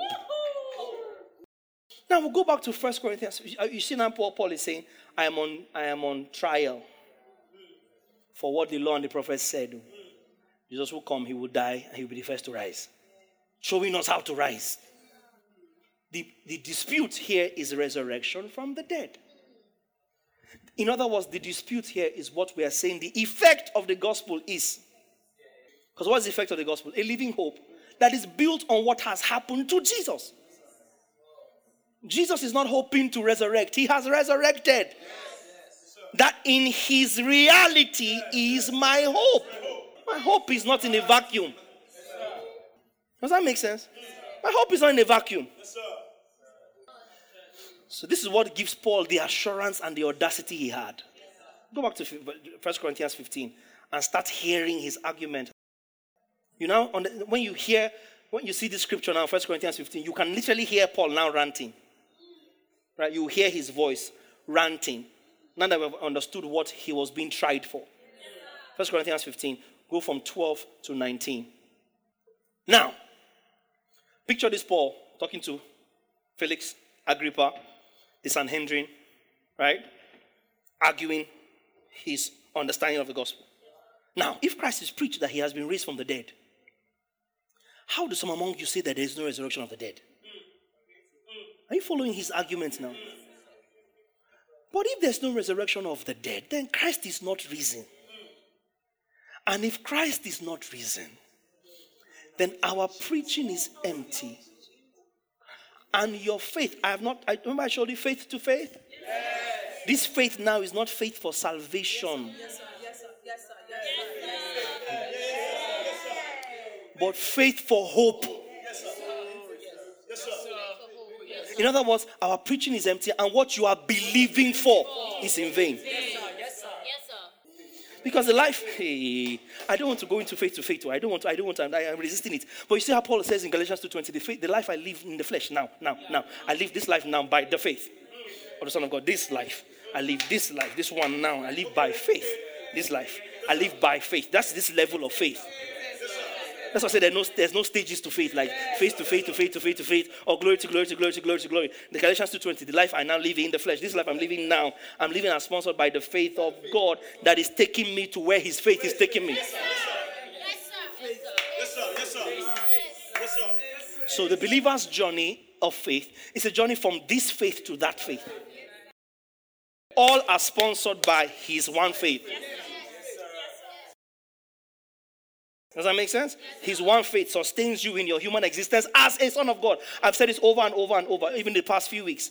As a son of God, this faith journey of a believer is counted from when he enters faith, not from darkness to light. It's counted in light, in faith. Does that make sense? So this faith is the faith as a believer, or the life you now live in the flesh now. You live by the faith of God. But the faith, the life you are living now by the faith of the Son of God is leading you to a hope that will be delivered by who? The faith of the Son of God. From faith. Therefore, if Christ did not resurrect, that faith is in vain.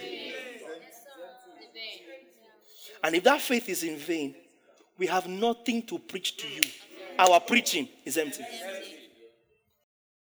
Next verse. Are you getting it? Everybody understand? Okay, next verse. And if Christ is not risen, go back to 14. Let's just take it again. If Christ is not risen, then our preaching is empty and your faith is also empty. 15. Yes. And we too, not just is our preaching empty, not just is our faith in vain, we too are false witnesses of God. Because that will mean that we have testified of God that he raised up Christ, who he did not raise up. Go. TPT 15. Moreover, if the dead are not raised, this will mean that we are false witnesses who are misrepresenting God. And that will mean that we have preached a lie, stating that God raised him from the dead, if in reality he didn't. There's too many implications for messing with the infallibility of the resurrection of the dead as guaranteed by Christ, the first fruits. Of course, because that is his power. That's the salvation. That's the salvation that makes him powerful. As sponsored by his righteousness. That takes us from faith. Oh, man. I love breaking down God's word. Next verse. If the dead hadn't raised up, the further implication, not just is our preaching empty, not just is your faith in vain, not just are we false prophets misrepresenting God, it will mean that Christ himself was not raised. If the dead are not raised, Christ is not raised. So this cannot be talking about the dead like Lazarus. Talking about resurrection into immortality. If the dead are not raised, then Christ was not raised. 17. And Christ, if Christ is not alive, you are still lost in your sins.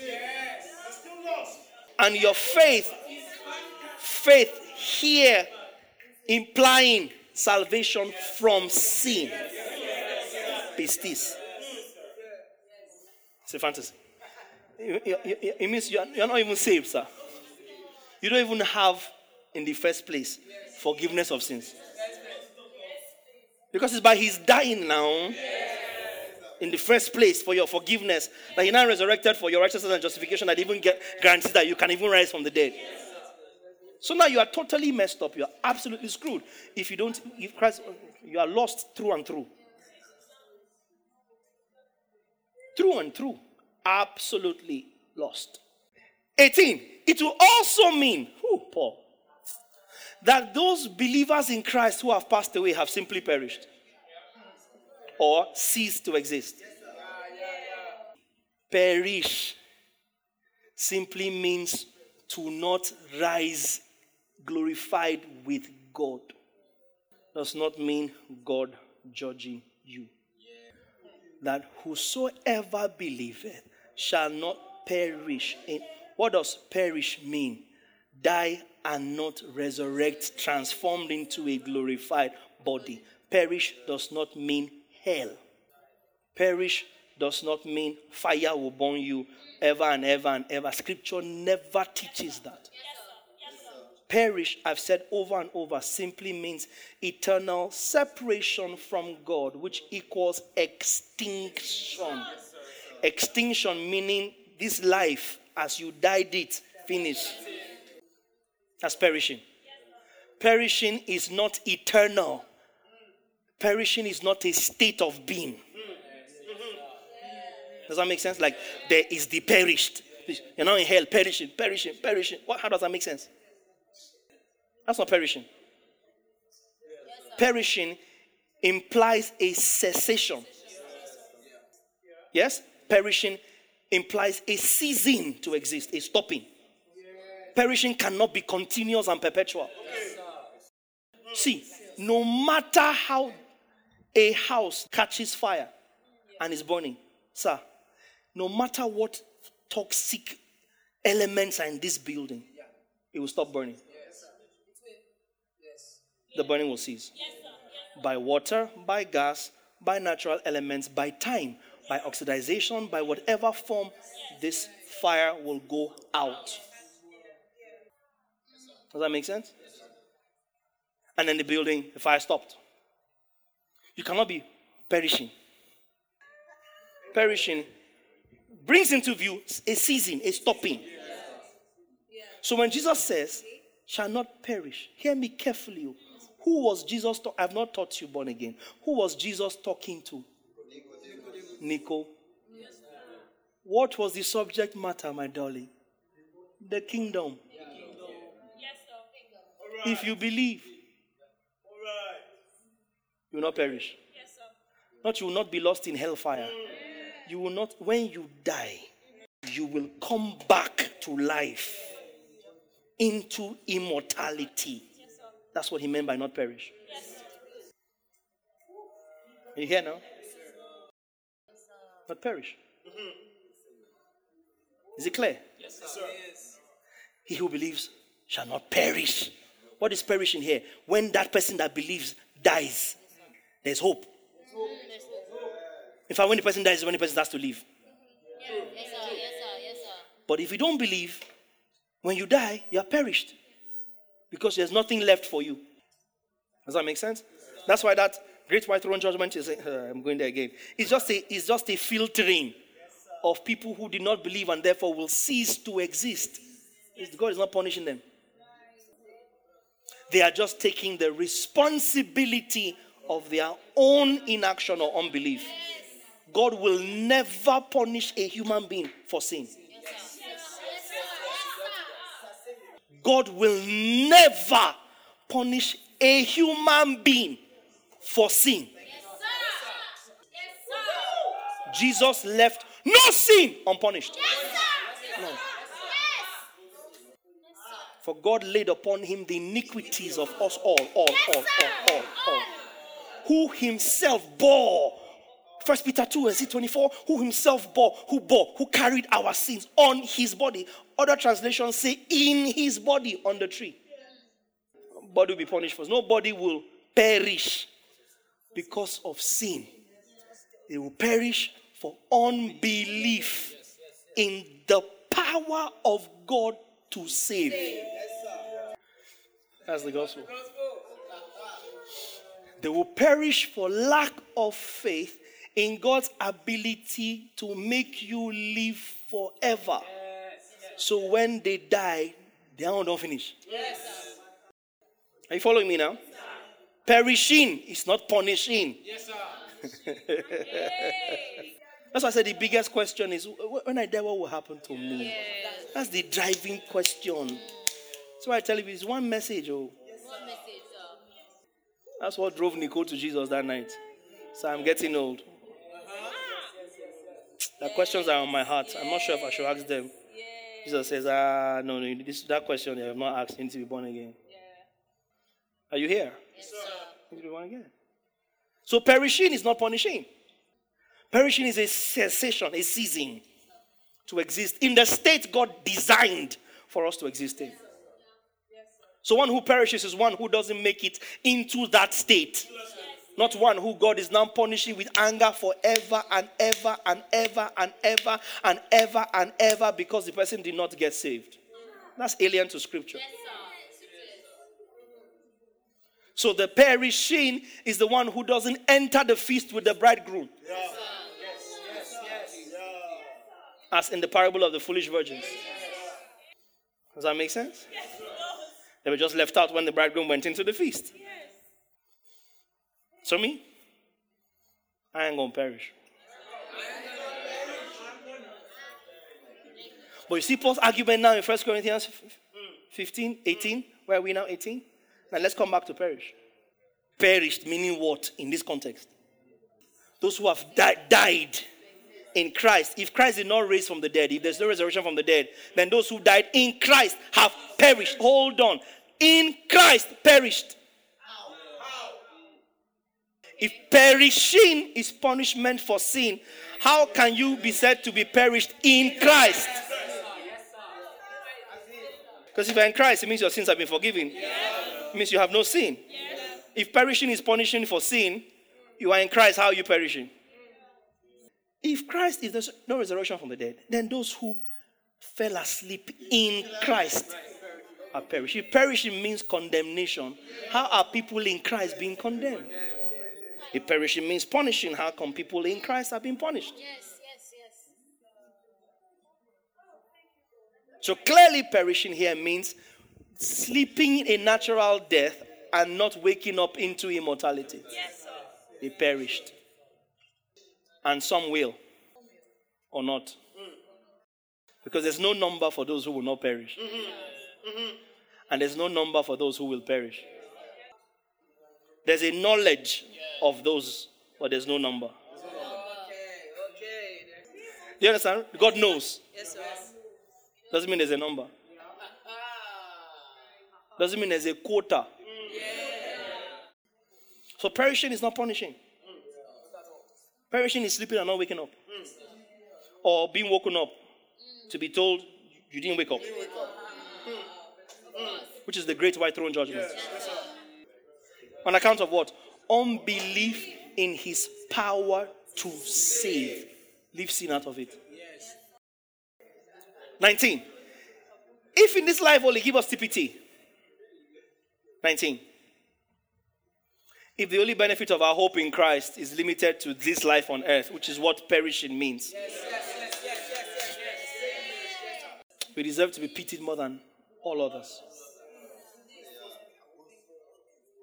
New King James says, if in this life alone we have hope. 19, say 19. New King James. If in this life alone we have hope, we have all men most pitiable. Jump to 29. I need 29 to 36. We have hope in Jesus, present help Redeemer. As long as I still breathing, there is hope. In Jesus, I'll trust in Jesus. Yes, I'll trust in Jesus. That's hope.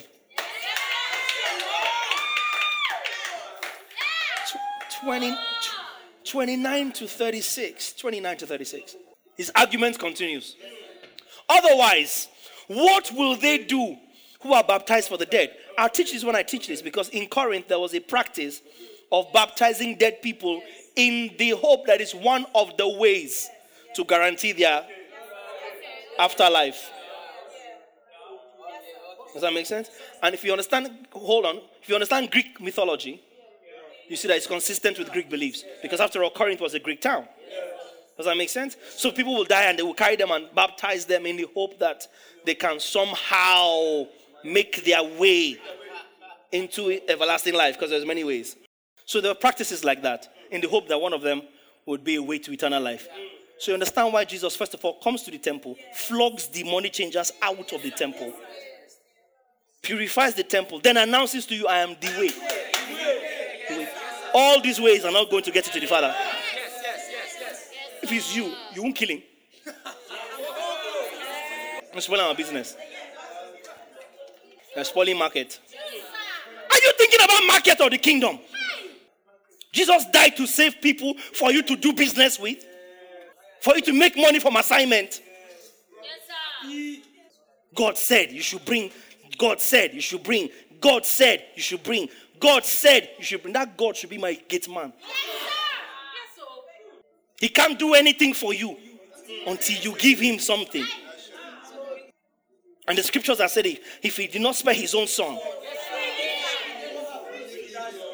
And I should keep my mouth shut because I don't want to spoil somebody's business. Your business is hereby spoiled.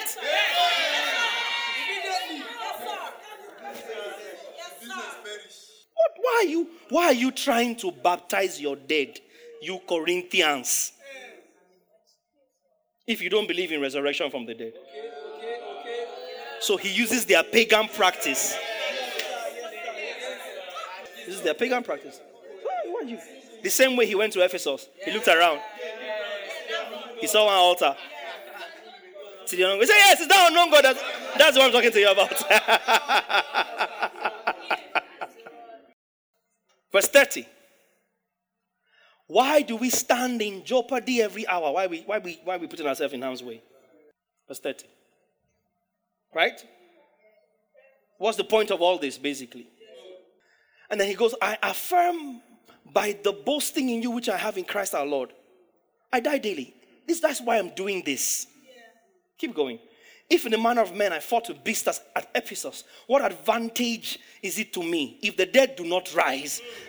Then he quotes the man, let us eat and drink. Goes the wise man. Tomorrow we die. What's that meaning? Perish. What's perishing? After this life, that's the end. So marks it or marks this life. That's all you have. That's all you have. Marks this life. Live your best life now. Live your best life now. Because after this life, you only live once. But if that's the case, then, what a sad life. That was Paul's argument.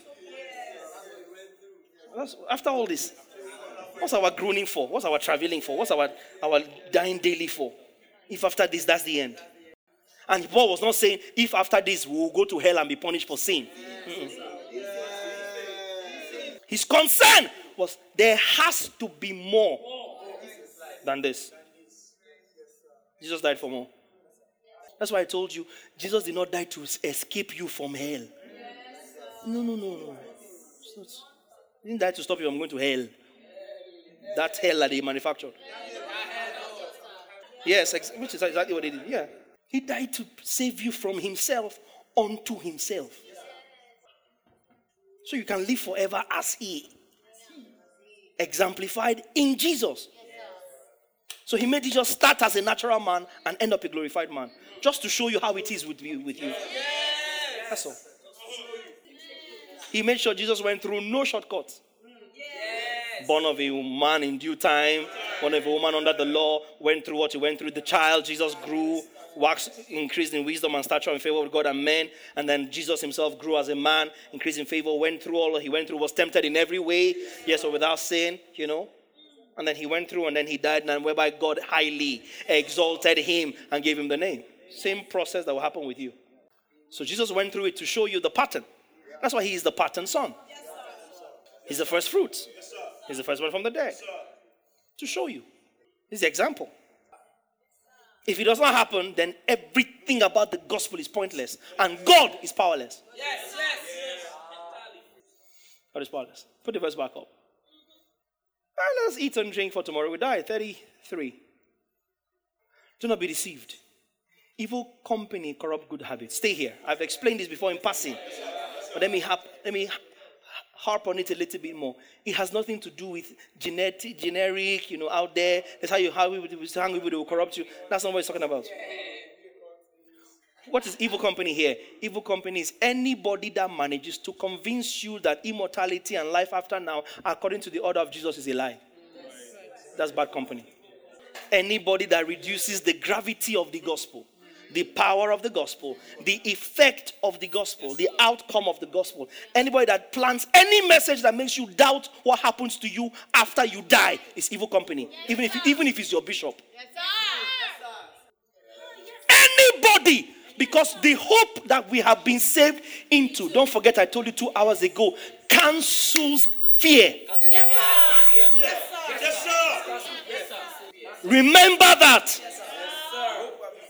The hope you have received cancels fear. Because fear is man's biggest problem. I will teach someday. I will teach one. That's how you understand in the Old Testament. Whenever an angel appeared to someone, angel will warn them, do not fear. Fear not. Fear not. Listen to me. It appears 365 times in your Bible. Fear not. According to them, one for each day. The leap year, you find another fear from somewhere, not from somewhere, and not them together. But the fear not phrase appears 365 times in the Bible. It's one of the most, if not the most, emphasized doctrine in Scripture. It is one of the most repeated concepts in the Scriptures. Over and over and over and over and over. Fear not. Do not fear. Be not afraid. Fear not. Do not fear. Every time God appeared to man, he dealt with fear. So a man of God cannot come and inject fear. Yes, sir. That's not the gospel. Yes, sir. That's evil company. Yes, sir. Finish the message, you are afraid. You are not sure. You can't sleep. Yes, sir. Your hope is disturbed. Yes, sir. Doubt is planted into you. You are not sure if you are saved. You are not sure if your sins are forgiven. Hey. Which is the elementary. Because if you are struggling to believe that your sins are forgiven, it means you are not planning to die. Because you can't guarantee what will happen to you after this life. If you can't believe in something as elementary and as basic as the fact that God is not mad at you, your sins are forgiven and will never be counted against you, something that basic, then don't die. Don't try to die. Because once you die, that's the end. You perish. And by perish, I'm not saying hello. You perish. You cease. All there is to you is this life. How miserable. Don't forget that principle. Every time God appeared to man, he dealt with fear. Why was he telling you that? I am not God to you for you to fear me. Because if God delights in your fear, he will never tell you fear not when he appears to you. Say, yes, I'm the one you are fearing. Yes, I'm the one. You are trembling, that's good. That's good. You are shaking, you're pissing your pants, that's good. I am the Lord that pissed thee. If he delights in fear, he should not always go for it whenever he appears to man. Even angels that came on his behalf will minister the absence of fear. So evil company is anyone that messes with your hope. Anybody that places a doubt on your hope that God used his own spirit to guarantee. Are you mad? Really? God will use his spirit as a deposit to guarantee that this transaction will not fail. And then a man tells you, are you sure?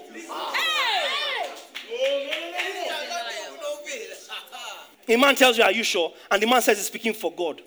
Sir, with all due respect, shut up. Because that's what scripture calls evil company. What does scripture call good manners? Your hope. Your hope in the gospel is what is called there good manners. You believe that God is powerful enough by his righteousness to bring you back from the dead into a glorified body and let you live eternally glorified in immortality as his son, adopted with all full rights and privileges in an incorruptible, undefiled body. You believe it? Good boy. In this kingdom, you don't get the title good boy for doing good. Yes, sir. In this kingdom, you get the title good boy for believing good.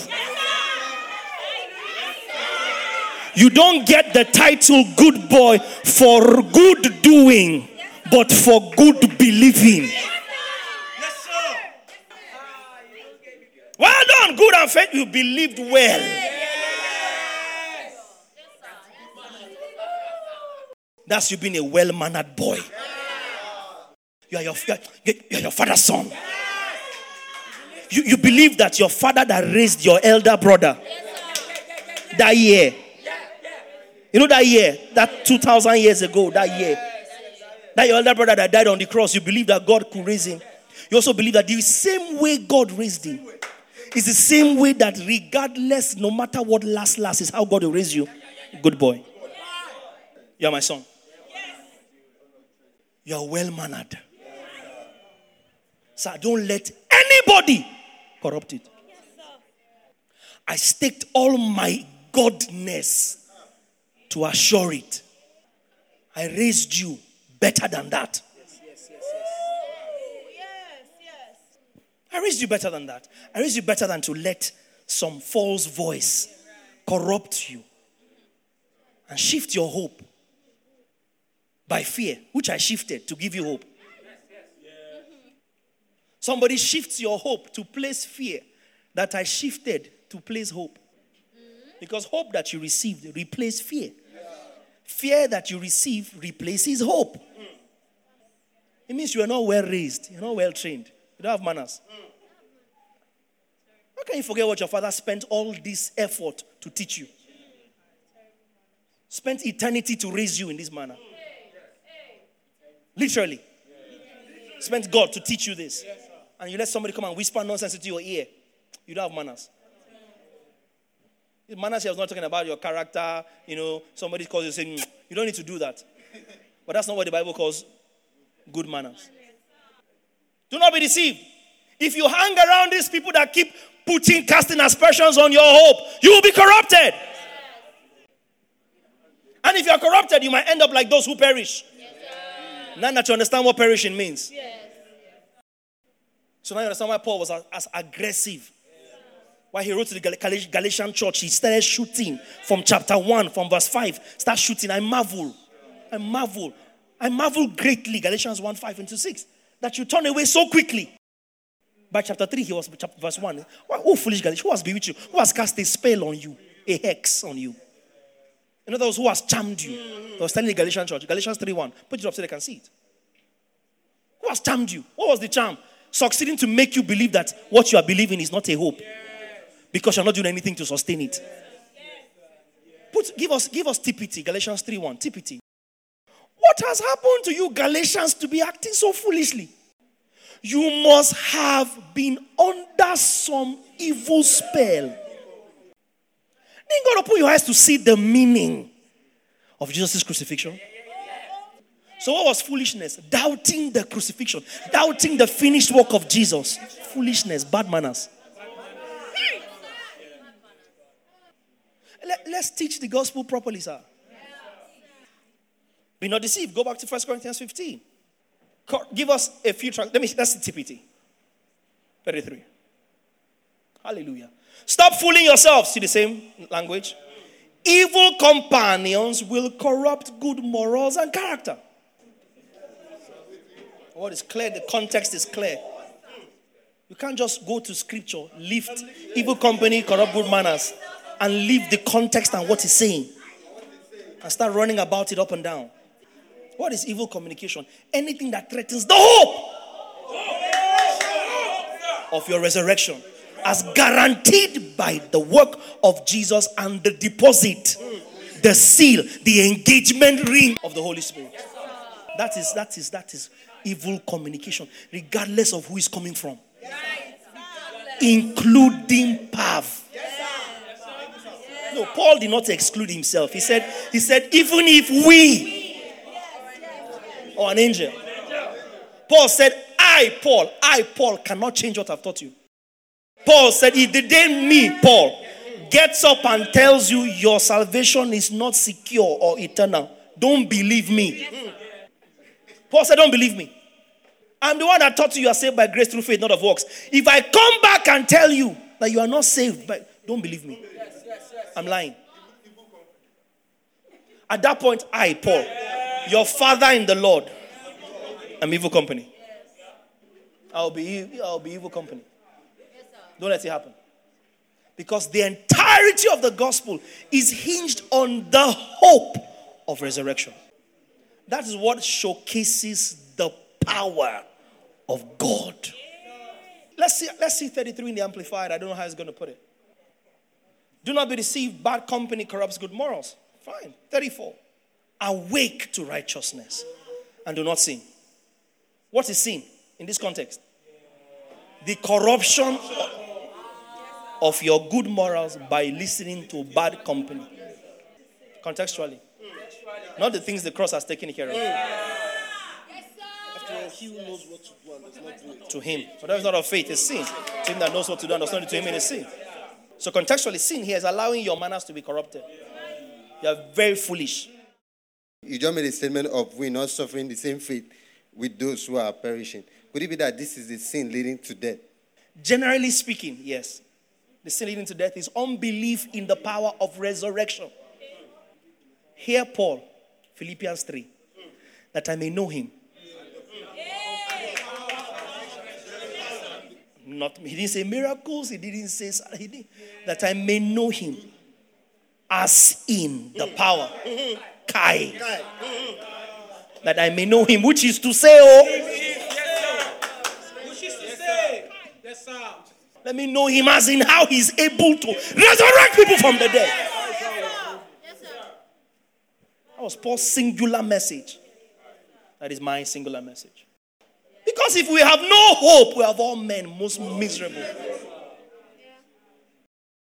If it's tinini tanana, you do well, you don't do well. You give, you don't give. You pray, you don't pray. Just don't bother. Eat, drink, die. Don't worry about it. Eat, drink, die. Believe that he's Lord of hosts. Believe that he saves every person. Eat and die. Or, sir, have manners. Tell your neighbor, have manners. Then call your name and tell yourself, put your hand anywhere. Draw your ear, say, you better have manners.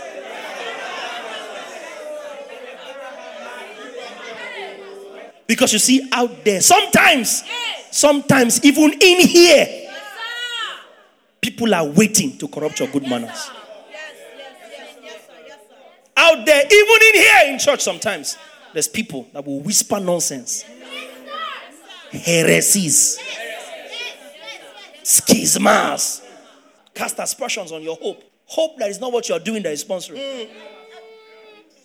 34. The effect of the gospel. Awake to righteousness and do not sin. For some do not have the knowledge of God. Some among you. You don't have the knowledge of God. That's why you are letting evil company corrupt your good manners. And I speak this to your shame. That's what he said. 35. Some will say, how are the dead raised up? Who are the some? People that do not have knowledge. 34. Those who are, because of their sin, do not have knowledge of God. Contextual knowledge. Not they don't know God. They don't know God as touching this matter of resurrection. Contextually. Because you can't tell Corinthian believers that they don't know God. When every kind of gift of the Spirit was in the Corinthian church. No, you can't tell them they don't know God. You can't tell people that you are writing to and telling them in other chapters, but you yourselves know. But you know that he made him who knew no sin. But you know the grace of our Lord Jesus Christ, chapter 9 of 2 Corinthians. You know the grace. Do you not know? In other words, have you forgotten? You cannot turn around and tell them they don't know. So it's contextual. Knowledge of God in this context is as handling matters of resurrection or salvation apart from sin. 35. But some will say, how are the dead raised up? And with what body do they come? 36. You get it now? It's common sense. Oh. What you sow is not made alive unless he dies. And he continues to argue that. So now he brings into perspective his entire 1 Corinthians 15 argument. Understanding that there was the one thing that they hated him for. From Acts 24 through to 26. Same thing they hated Jesus for. Destroyed his temple in 3 days, I raised it up. Temple that they now replied in what? Foolishness. Lack of knowledge. What did they say? Temple that took 40 years to build. You now destroy it and build in 3 years. Are you crazy? I'm sure just look at them and he'll be like, hashtag SMH. Shake his head. Nod his head. Look at them. Wait. You love this. Get to the cross. Look at them. And say, forgive them.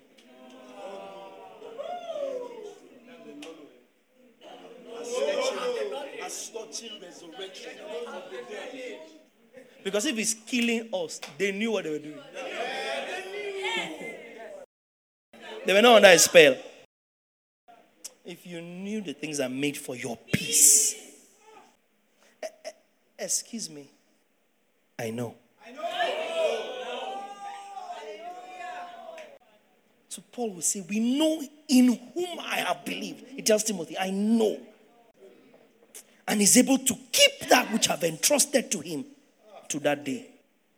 That's the effect of the gospel. It produces hope. That hope guarantees your inheritance that we share together. The hope is in Christ Jesus.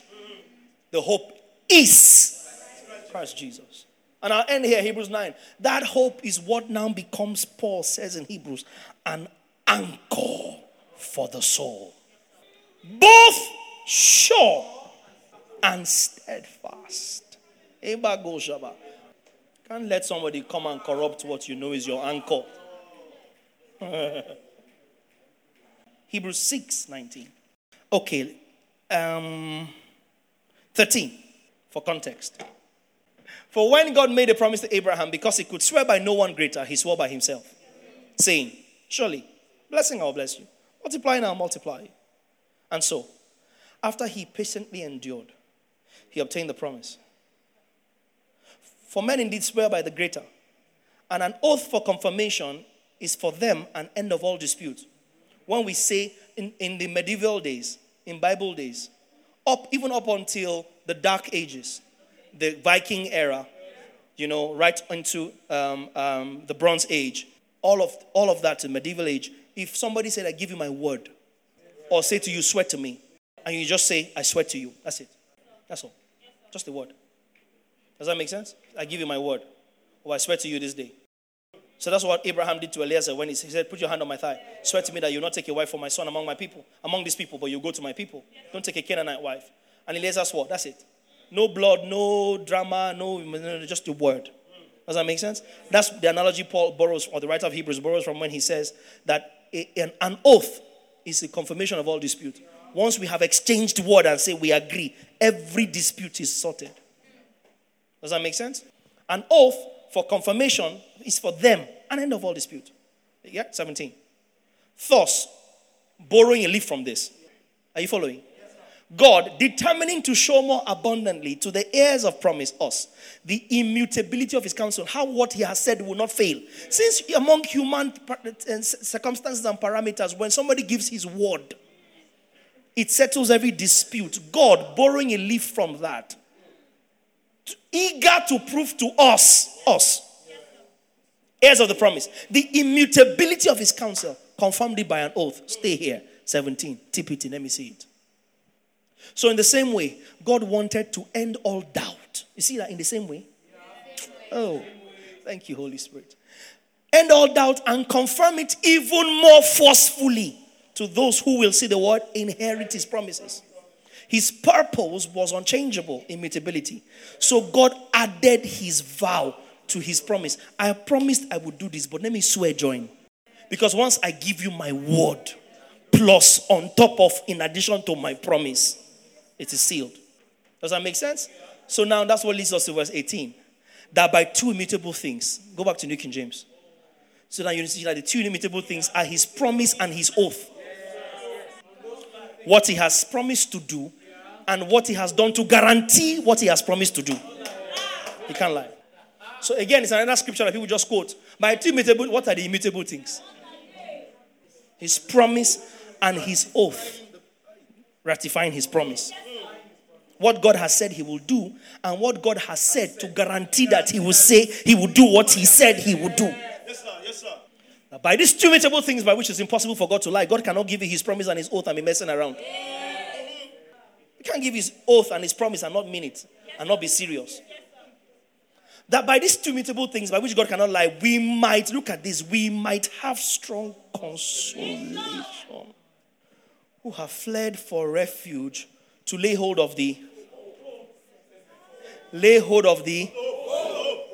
fled for refuge to lay hold of the hope set before us. This hope, verse 19. This hope we have as an anchor of the soul. Both sure and steadfast. And I checked them both in the Greek. They both mean the same thing. Sure and steadfast, same thing. Different words, same meaning. Certainty that cannot be broken. Immutability. Guarantee. Both words mean the same thing. Both sure and steadfast. This hope, according to 1 Timothy 1:1, is Christ. That's why this hope here now can enter the presence.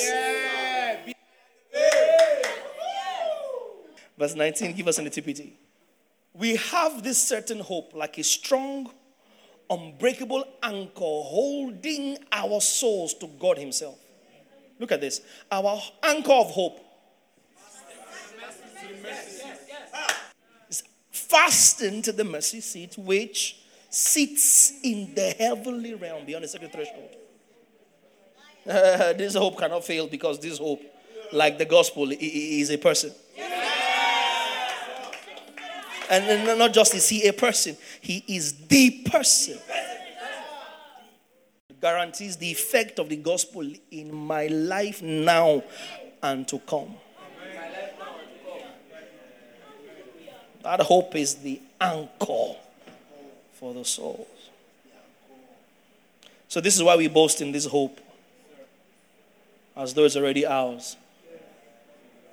Because it is ours. Romans 5:2. We boast. Through whom we also have access by faith into this grace which we stand and rejoice in the hope. We rejoice in the hope. We have access into the grace which we stand. And in this hope, we rejoice. Because it's the hope of the glory of God. You ought to give him praise. Well, that's it for today's teaching. We trust it has been worth your time.